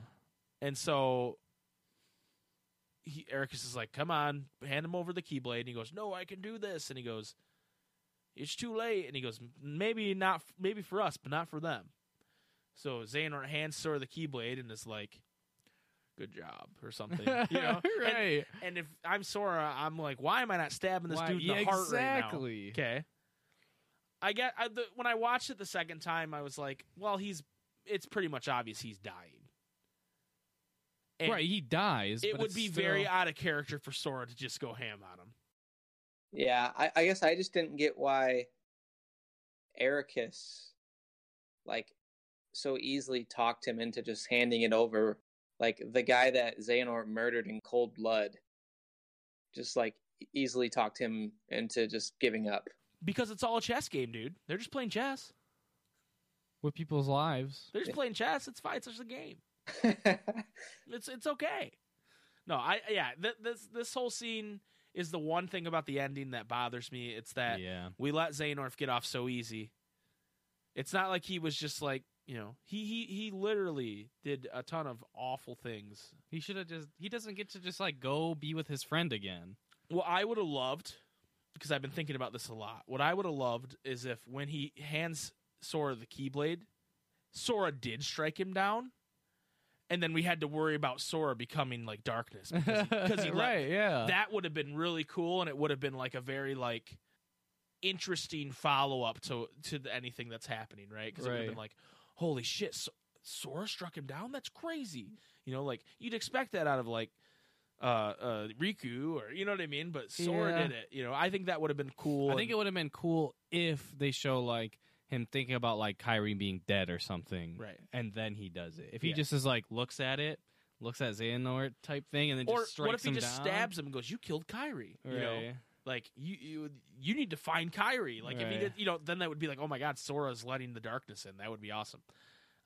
So they fade away, and it also would have been cool because it seemed like there was going to be some foreshadowing with Sora having to use darkness because Ansem and I almost wonder Xemnas were if that was a dropped storyline, right? Because early on in the game, you're in Olympus, and Zigbar's talking to you, and Hercules is like, yeah, I saved Meg with the power, and Zigbar's like, or you have friends in high places, right? Yeah. And Hercules is kind of like, and Sora's like, what? And then later Hercules tells him his dad is Zeus, right? Right, so he's you think Sora would have started to question that, wait, maybe it's not enough to just dive in with my heart and do whatever. That's what I thought was happening too. He was going to second guess or maybe not trust. That's what it seems like. And then you throw in the Winnie the Pooh thing where he's losing connections, and you're like, oh, maybe that's what they're leading to. And then they never really. I wonder if that was something they decided to change. But no, I agree. I thought that was definitely going to be a part. We get the reunion with Ericus and Aqua and Terra, and I really like that Master Ericus apologizes to Ven and Aqua, and then he just looks at Terra and goes, "Take care of them," meaning like, "Hey, you have my respect now. You right. You know, you were He trying gets to that. you were trying to earn it the whole time. Right. You have it now. He doesn't have to say it. You know." Yeah. And then they fade away, and then they show the chess game, and they're like, "Oh, good game, buddy," and you know, and it's like, what the fuck? Yeah. These chess players, checkmate my ass. You don't know how chess works. When it's checkmate, that means the game's over. He's just checkmate, and then he just like takes his thing and puts it back at the at the beginning. Yeah. And he's like, and then like 5 more like things like just teleport in. Yeah, that's an earlier scene, but and Xehanort's like, "No fair," and it's like, "Yeah, you're right. It's not fair. What the hell? Ericus is a cheater." Right. Az, do you have anything you want to add about this this scene, this period before we jump into the ending scene? Epilogue. No, that pretty much covers it. It was okay. It was, I don't know, that whole It rubs me the wrong way. transition. Yeah, it was just kind of like meh. Yeah, I agree. It wasn't the ending Xehanort deserved. That's for sure. Like okay. If they showed like okay, Xehanort was also being like a puppet kind of, I would have been okay with it. Yeah. Right. And maybe they'll show that later, but right now I'm not okay with it. I really think the final mix we get, this DLC we're probably going to get, is going to lead into that a little more. I was hoping for more backstory on Xehanort and why he fell to darkness. There's one or two secret reports that he writes himself, but it's nothing groundbreaking. And I'm confused about him overall because the young Xehanort that we fight is trained with a Keyblade. But they also showed him at Destiny Island saying he wanted to leave the world. But then the other Xehanort that's playing chess looks different from him. Like but he doesn't have the yellow eyes. He doesn't have the eyes, but he's training with a Keyblade. So I was like, well, maybe it's just after that point that we find young Xehanort. I had the same confusion because you're exactly right. Like, and I know you're talking about like comparing, a very high quality CGI cutscene with the lower quality graphics of Dream Drop Distance, but I always like looking at him standing on the beach and then looking at him playing chess. I always assumed that the chess version of him looked younger than right. Same. Right. So something doesn't add up because Ansem Secret Darkness visited him when he was at Destiny Islands and said, "Hey, gather up all the other peeps," right? Yeah. But he didn't know how to use a Keyblade if he hadn't left Destiny Islands yet. Like that's what's inferred with the, or like that's what's said in the Ansem report, right? Or he had to go to Scala at Kayam. So either Nomura's just wrong and fucked it up, or he went to Scala at Kayam for a while, learned how to do be a Keyblade master, and then went and tried to find everybody. Like he had been holding on to that knowledge for years that Secret Darkness gave him. Because I guess it doesn't matter in the long run when you think, oh, he's got plenty of years before this shit happens. You know what I mean? But it just doesn't make much sense right now. We need more explanation on it. So hopefully whatever comes later gives us a little more explanation on this. Yeah. Well, and then like the whole like, so like prior to this game, we thought that the yellow eyes was like a Xehanort thing. You have to be like Norded, like part of Xehanort to have yellow eyes, right? But then with Aqua, she's not a part of Xehanort. She was just fell to darkness. So then you're like, okay, well maybe they only have yellow eyes if they fall to darkness. But then it's like you fight the organization in this game, and a lot of them have yellow eyes. And we're kind of like led to believe because they're a part of Xehanort, right? But then they're also like very like humanized and stuff. So it's just they're not confusing. just following Xehanort at every demand, right? And it I felt like, especially with like the big ones, like the more important characters, that like Xehanort knows what they know, kind of thing. Right. I always thought it was like a hive mind kind of thing. Yeah. And like the biggest thing is like when Terra was Norded, he became Xehanort. So, but we actually saw that happen, right? We saw Xehanort's heart leave his body, his old body, and go into Terra's. But we never see what happened to all the organization members. How were they Norded? Like what was the process for that to happen? There's no real clear cut answer. Wait, in the I guess we haven't talked about it yet, but in the last scene, are Zigbar's eyes yellow? Yeah. Okay, so they're still yellow. Yeah. But prior to this, when he was Braig, they were not yellow. No. But This is confusing. Well, the yellow eyes thing has been retconned a few times too, because originally Ansem and Xemnas had orange eyes. Yeah, they did have orange. They had orange eyes, so it's and then Ansem the Wise still has orange eyes. I feel like the whole eye conversation we can have another episode because we could talk about this for hours. Speaking of eyes, the one thing I feel like no one's really talked about that I haven't seen much of, even like on the Reddit, is like when they're playing the chess game, you see he keeps looking at like the no-name Keyblade. Yeah. And they're talking about their master. So you can assume that like that's their master's Keyblade or something. Yeah, whoever Luju handed it down to. Right. Or someone else that Luju that's been handed down multiple times. Or is Luju or whoever, you know. I don't think so, because we'll get into it in a minute. So to the ending, they're back in the Keyblade graveyard, and they're like, "Oh, let's go to Yensid's tower and regroup." And Sora's like, "No, I'm not going to make Kairi wait one more second." He's probably the most assertive I've ever seen Sora. He's just true. Like, "I'm not doing it."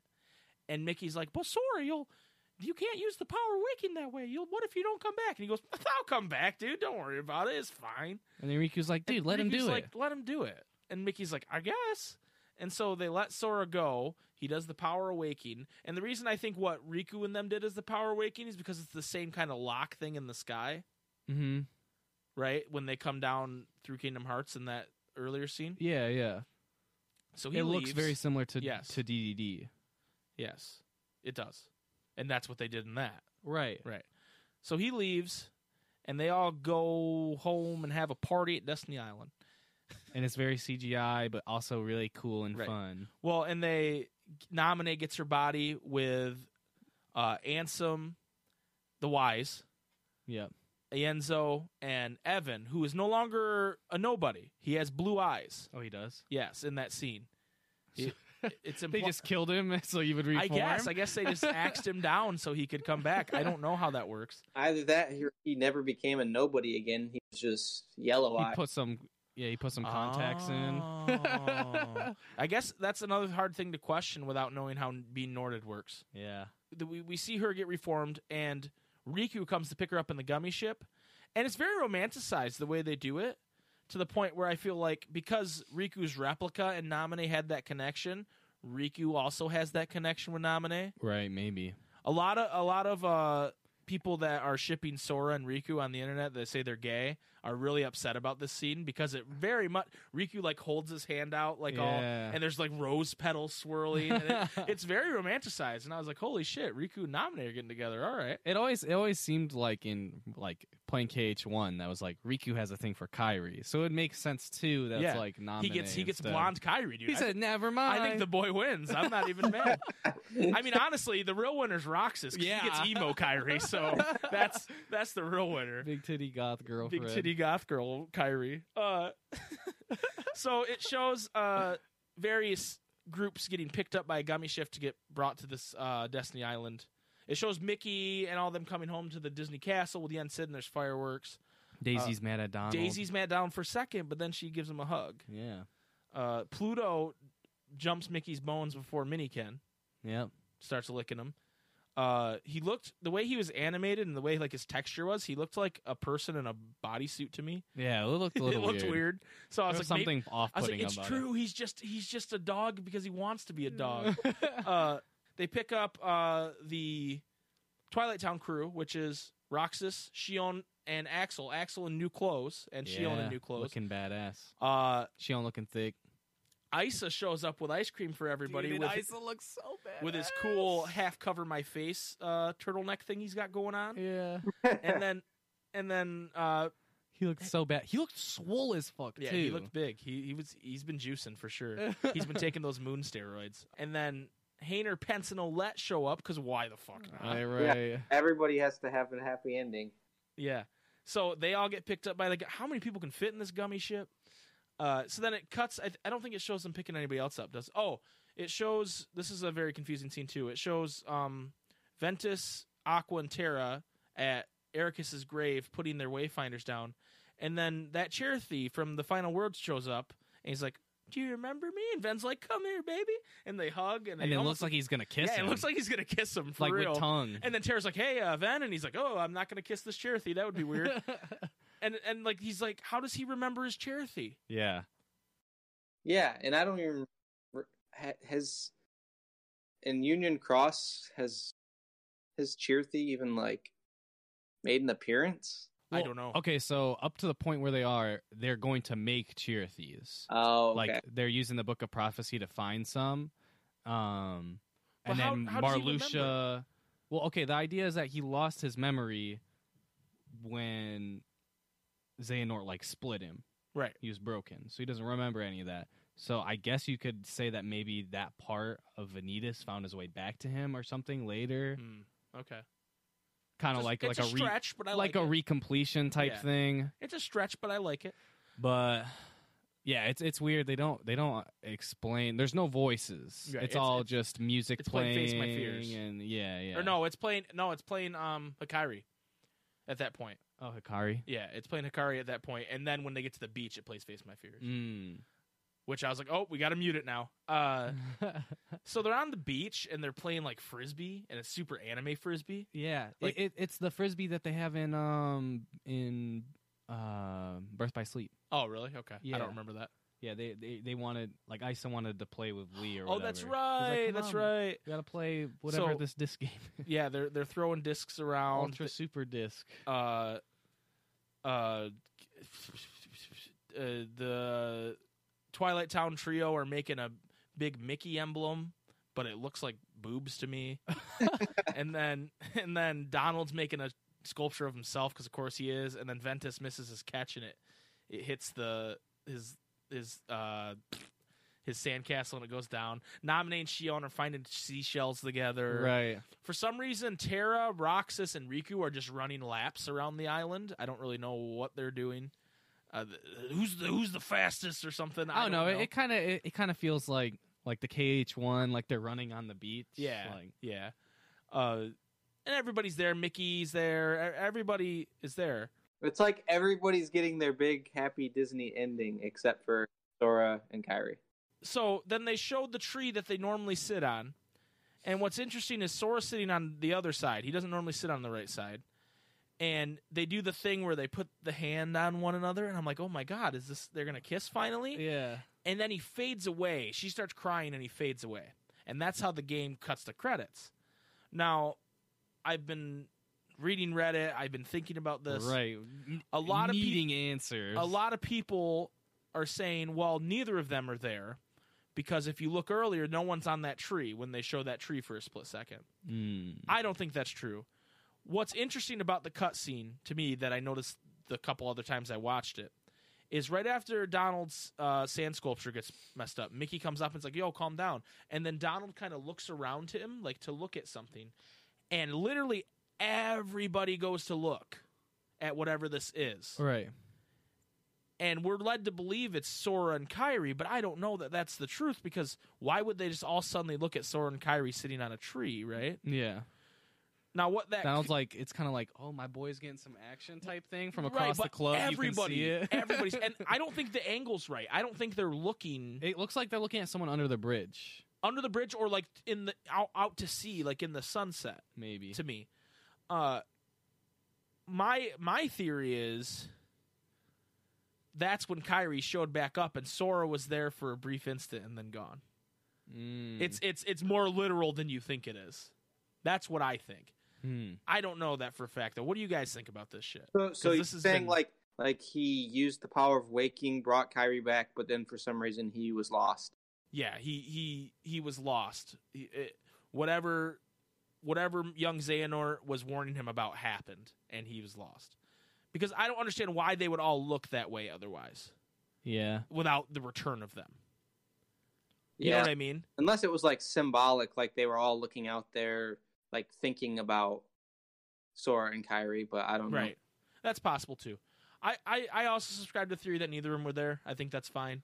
Yeah. Or that she's just there crying and they're all having a good time. I don't know if Yeah, I don't know. It doesn't make a lot of sense. It's like, okay, they have to either not know that they either have to both be missing or not know that Sora's missing. Or it's like a wake where everybody like has a good time after the funeral and Kyrie's the only one crying. I don't know, dude. Yeah, like, okay, like, that part, like, really fucking baits you, dude, because it's like, it shows them and they're having the moment, and you're like, oh my god, right? And then they're holding hands, and then it zooms in on, like, Kyrie's face, and then a tear comes down. And then a tear just, like, rolls down, and you're like, wait, what the hell is going on? And then the camera, like, pans. He doesn't just fade away. It, like, pans to where, like, the sun is directly behind him. And then, like, during the pan, he fades away. And it's just looking at the sun. He starts to fade a little bit, and you're like, oh, maybe that's just the angle of the sun. Yeah. And then he finally just pops and fades away completely. Right. And it's like, oh. It's almost like there's that scene in the opening movie of 2 where the three of them are all on that branch. Yeah. And Riku and Kairi fade away. Kind of like that, yeah. It's similar to that. I just had that connection in my head. Right. But yeah, it seems weird that they're all like celebrating, having a good time if he just left too, I guess. I don't know. None of it makes sense. And what I said to Addison to Jason when we played is if they would have done like a mid-credits scene where they show like that scene ends with them like they're just panning out and nothing happens, and then the mid-credit scene they show him disappear. That really would have been fucked. Yeah. Because we would have had all these happy feelings. Oh, Sora got his happy ending, Yeah. and then they showed him fucking vanish, and you'd be like, "What the hell?" I said I would have flipped my TV over if they would have done it that way. I was still like, wait, what is going on? It's like the entire credits. It felt like the longest credits of my entire life. Yeah. And I was like, oh my god, what the hell? And then you get the end credits. Then we get the epilogue. They show, just to note, they show some like Disney happy ending stuff happening, which is nice. Yeah. In the credits, not really necessary, but Andy came back. Cool, maybe. That Andy one, I thought it would have been cool if young Xehanort walked in full sized. He's like, "Oh, hey, what's up, guys?" It'd have been really stupid if it was like Sora. Yeah, that would have been dumb. I mean, that's basically what they're doing. So the epilogue shows Luju standing there hooded with the box and the Keyblade. No name. The Keyblade falls down. Keyblade like, and he grabs it into the ground. And 4 of the 6, because Luju's already there. 4 tellers show up, each on different paths, and walk up to him. So -1. So minus Ava, and they say, "Luju, is that you?" And he goes, "I haven't gone by that name in a long time." And he puts his hood down, and it's fucking Zigbar, dude. And yeah. Zigbar is dodging questions like his name is Tetsuya Nomura, okay? Because they're like, what have you been doing all this time? And he goes, "I had a role to play." And it's like, answer the question, Zigbar. And then he like, someone asks him something else, and he's like, looks around, he's like, "It looks like Ava didn't make it." So he keeps changing the subject, and then finally they're like, "What was your role?" The bear guy, because the bear guy's the most angry one. And he goes, "What was your role? Tell me." And he goes, "I hope you like long stories." And he kind of like smirks and like looks at the camera. Like I know you fuckers are waiting for more, but you're not getting it. Yeah. You're not. Well, when they like appear, it really like is reminiscent of like, at least to me, like the whole Final World type thing. Oh, like what's behind them when they appear, you mean? Yeah, like they kind of like water like materialize type thing. Yeah, that's true. It looks very similar to that. Yeah. Also to note, Maleficent and Pete are standing on a ridge somewhere nearby. Spying on them. And interestingly, they walk in separate directions. Pete and Maleficent?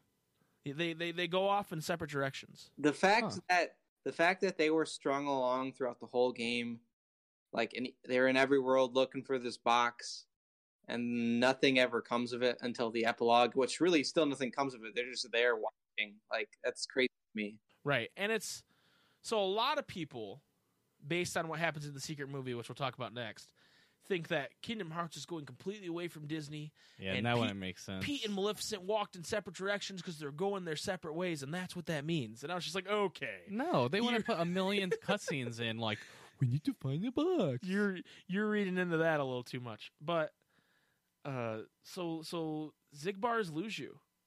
Does anybody have anything to say about this? I don't. I mean, it caught me off guard that he ended up being Luju, but I definitely thought he was more important than he was leading on.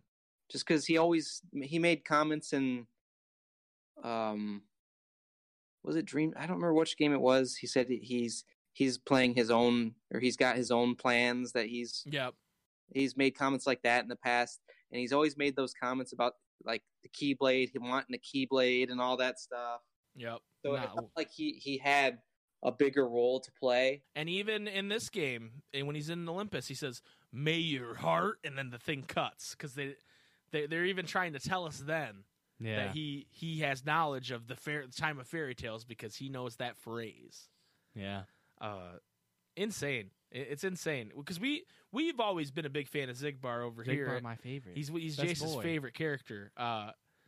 And we always had the same feeling that you did, that there's something more to him, and now we know he's been Luju the whole time. Jason, you have an interesting theory about who else Zigbar might be. That I think feel like Zigbar might also be Master of Masters. Like, he doesn't know it yet, but like he is. So you're saying like the Master of Masters disappeared like into Luju's heart or something like that? No, like I think like Master of Masters is like Luju is Zigbar, like that's his last form, if that makes sense. So he's saying that the Master of Masters got to a certain point in the future, traveled back in time to give Luju this duty. And it would make but more he sense. is Luju. It would make more sense as to the whole, like, instead of No Name, like knowing where. So he like tells him No Name is the key for him to see all of the future, or all the future, but to him is the past, right? Mm-hmm. But it's really him that's the key, not No Name. But he tells him to follow No Name because he thinks or knows that No Name is going to be the key because No Name was passed down to him. Does that make sense?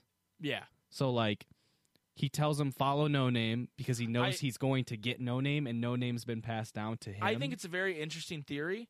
However, I don't understand his end game then. Like, I don't get why he knows everything. He's been around for so long. Or are you saying that it's a separate timeline now that he's done that? Yeah, it would be a separate timeline, yeah. It's not usually how Kingdom Hearts... Well, like, they do talk about world lines. They do talk about... Damn it. Damn it, Nomura. Yeah, like, he's like, okay, I want to know, like, everything that happens before. Right. So, like, Luju is himself. Kind of like what Maleficent wanted to do. Kind of, yeah. And maybe, like, that box is, like, the key for something. I don't know. That's the biggest question. If that's what really is going on, if your theory is correct, we're not finding out for, like, 10 games. Yeah. Yeah. If it's that convoluted of an answer, we're not finding out for a while. Because it'll be like, surprise, I'm the Master of Masters. You know? Like, man, that would be wild. Anderson, anything else you want to add about this epilogue? No, I'm just interested to see where it goes. Yeah, I'm glad they gave us something, because, yes, people have talked about how this is supposed to be the end of this saga, but it is not the end of Kingdom Hearts. And this is what I told you guys. You were like, oh, well, I want it wrapped up in a ribbon, in a bow, and I was like, that ain't happening. No, like, I got what I wanted. Yeah, okay. I wanted Xehanort wrapped up in a ribbon, and it wasn't the ribbon. In the end, it wasn't the ribbon I was hoping for, but at least the ribbon was a little too nice. Yeah. Yeah. Okay. So then finally, the secret movie, and we're not going to talk about the secret movie a whole bunch because I think I want to do that more next week. But the secret movie is very interesting. So it's very high definition. Just like all the secret movies are. Looks ahead of its time almost. Yeah. And very realistic looking. Sora wakes up in a realistic world. And then so does Riku. And it looks like Japan. It looks like Sora wakes up in Shibuya. And Riku wakes up in Shujinku, which are two provinces of Tokyo. I don't know if they call them provinces. I think I might have got that wrong. But 2 sections of Tokyo. Okay. Shibuya is it's their busy like shopping like area. Mm-hmm. It's almost like their Times Square, Okay. so to speak. Especially the area Sora wakes up in, where he's looking around and it shows all those buildings and stuff. Yeah. And there's a building in the back that's, I believe it's normally called the 104 building. It's a department store, Yeah. but they labeled it the 109 building for copyright reasons. Right. And they also do that in The World Ends With You, which is another Tetsuya Nomura game. Mm-hmm. So a lot of people think Sora woke up in that world because he promised Neku that he would go to their world, right? I don't think that's what's going on. I think I think they just didn't want to get sued for using the 104 building, so they just used the same little gimmick they did before. Did you see what a lot of people are saying? The building that the hooded figure is standing on. Oh, yeah, I'm getting to that. Okay. I didn't know if you knew that. Don't you worry. Okay. Oh wait, no, the building that the hooded figure's standing on. Yeah. What's the building that the hooded figure's standing on? A lot of people think that that's the Square Enix building. Based on like where he's looking and up, what the really? buildings are, that's the Square Jesus Enix Christ, building. Tetsuya Nomura! It's the Square Enix building. Anyway, we'll get to that. So Riku wakes up in Shinjuku, which there's this government building in Japan. That's the one with the two big like pillars. Buildings. I don't want to say buildings. towers for some reason. I don't want to say 2 towers. The 2 big pillars. It's like one. It's to me, it reminds me a lot of like a cathedral. Right, and actually, it's fun to talk about this because that's the building that Tetsuya Nomura based the palace in Insomnia on in in Final Fantasy 13 Verses and 15. He based that palace on that government building. Oh, okay. So Riku walks like that. It's in Shinjuku, and then that's where Yozora is sitting from Verum Rex. Yozora. One blue eye, one red One eye. blue eye, one red eye, dressed like Riku. But you'll notice his design is very distinct.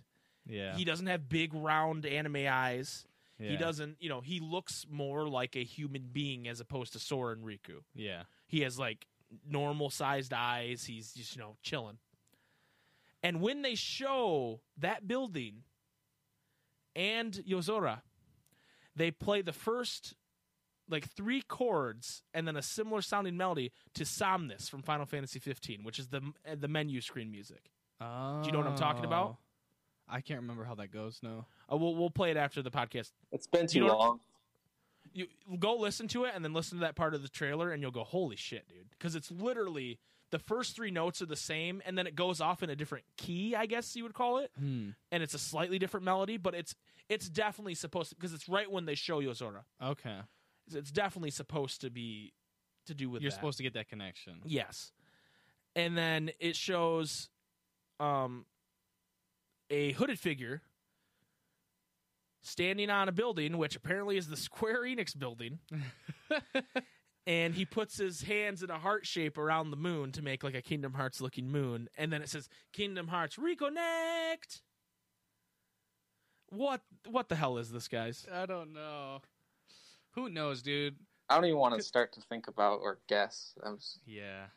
So It's too much of a headache. it 'Cause is. It's even like the old movies, the old hidden movies, were like both of them were like the last world you go to.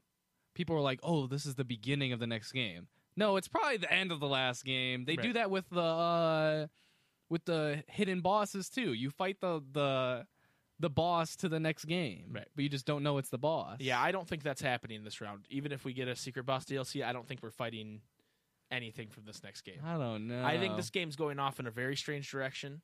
I think it's there's a lot I want to talk about with it, but I kind of want to save a lot of it for next week. But I will say this.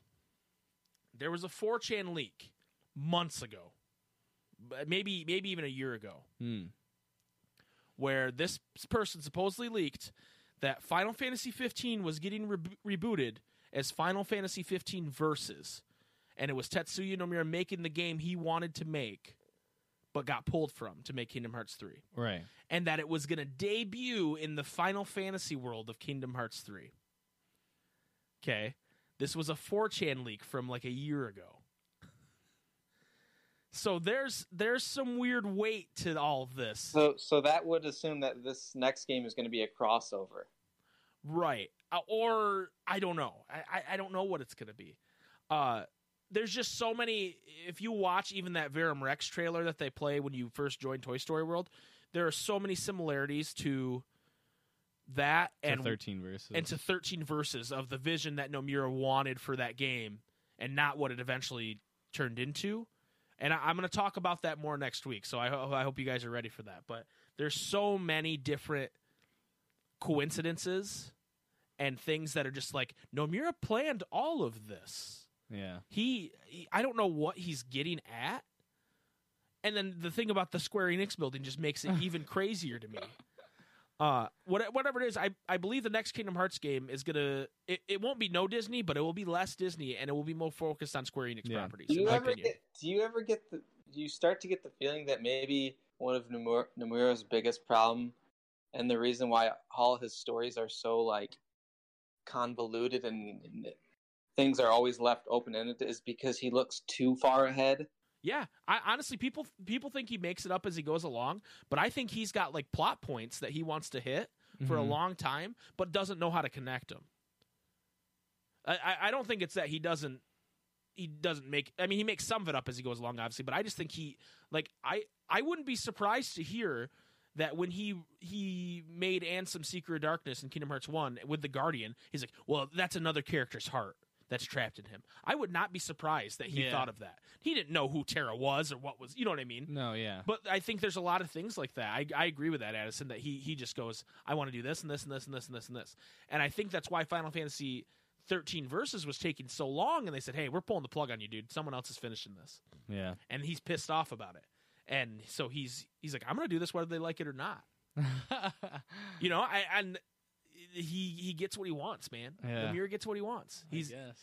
I also have a theory that Nomura and Kojima, who made Metal Gear and is making Death Stranding, that they're Shigeru Miyamoto's Heartless and Nobody, and Miyamoto's been dead for a long time. That's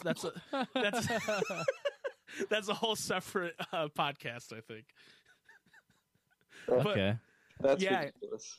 I believe it 100%. Yeah, I believe it too. Tetsuya is the nobody, for the record. Anything else you guys want to add? Anything we missed in this spoiler talk that you guys want to talk about? I mean, we're still going to be talking about this game for weeks on end. Right. So if there's something you guys think we missed, shoot us an email at ansomreportpodcast@gmail.com. Anything else you want to add, Addison? No, that's good. I definitely want to talk more about that next week. Yeah, I'm gonna have a whole lesson plan. I'm gonna take everybody to school about Final Fantasy Versus 13 and 15 and how that relates to Yozora. I like saying it like that. Yozora. Jason, you got anything you want to add?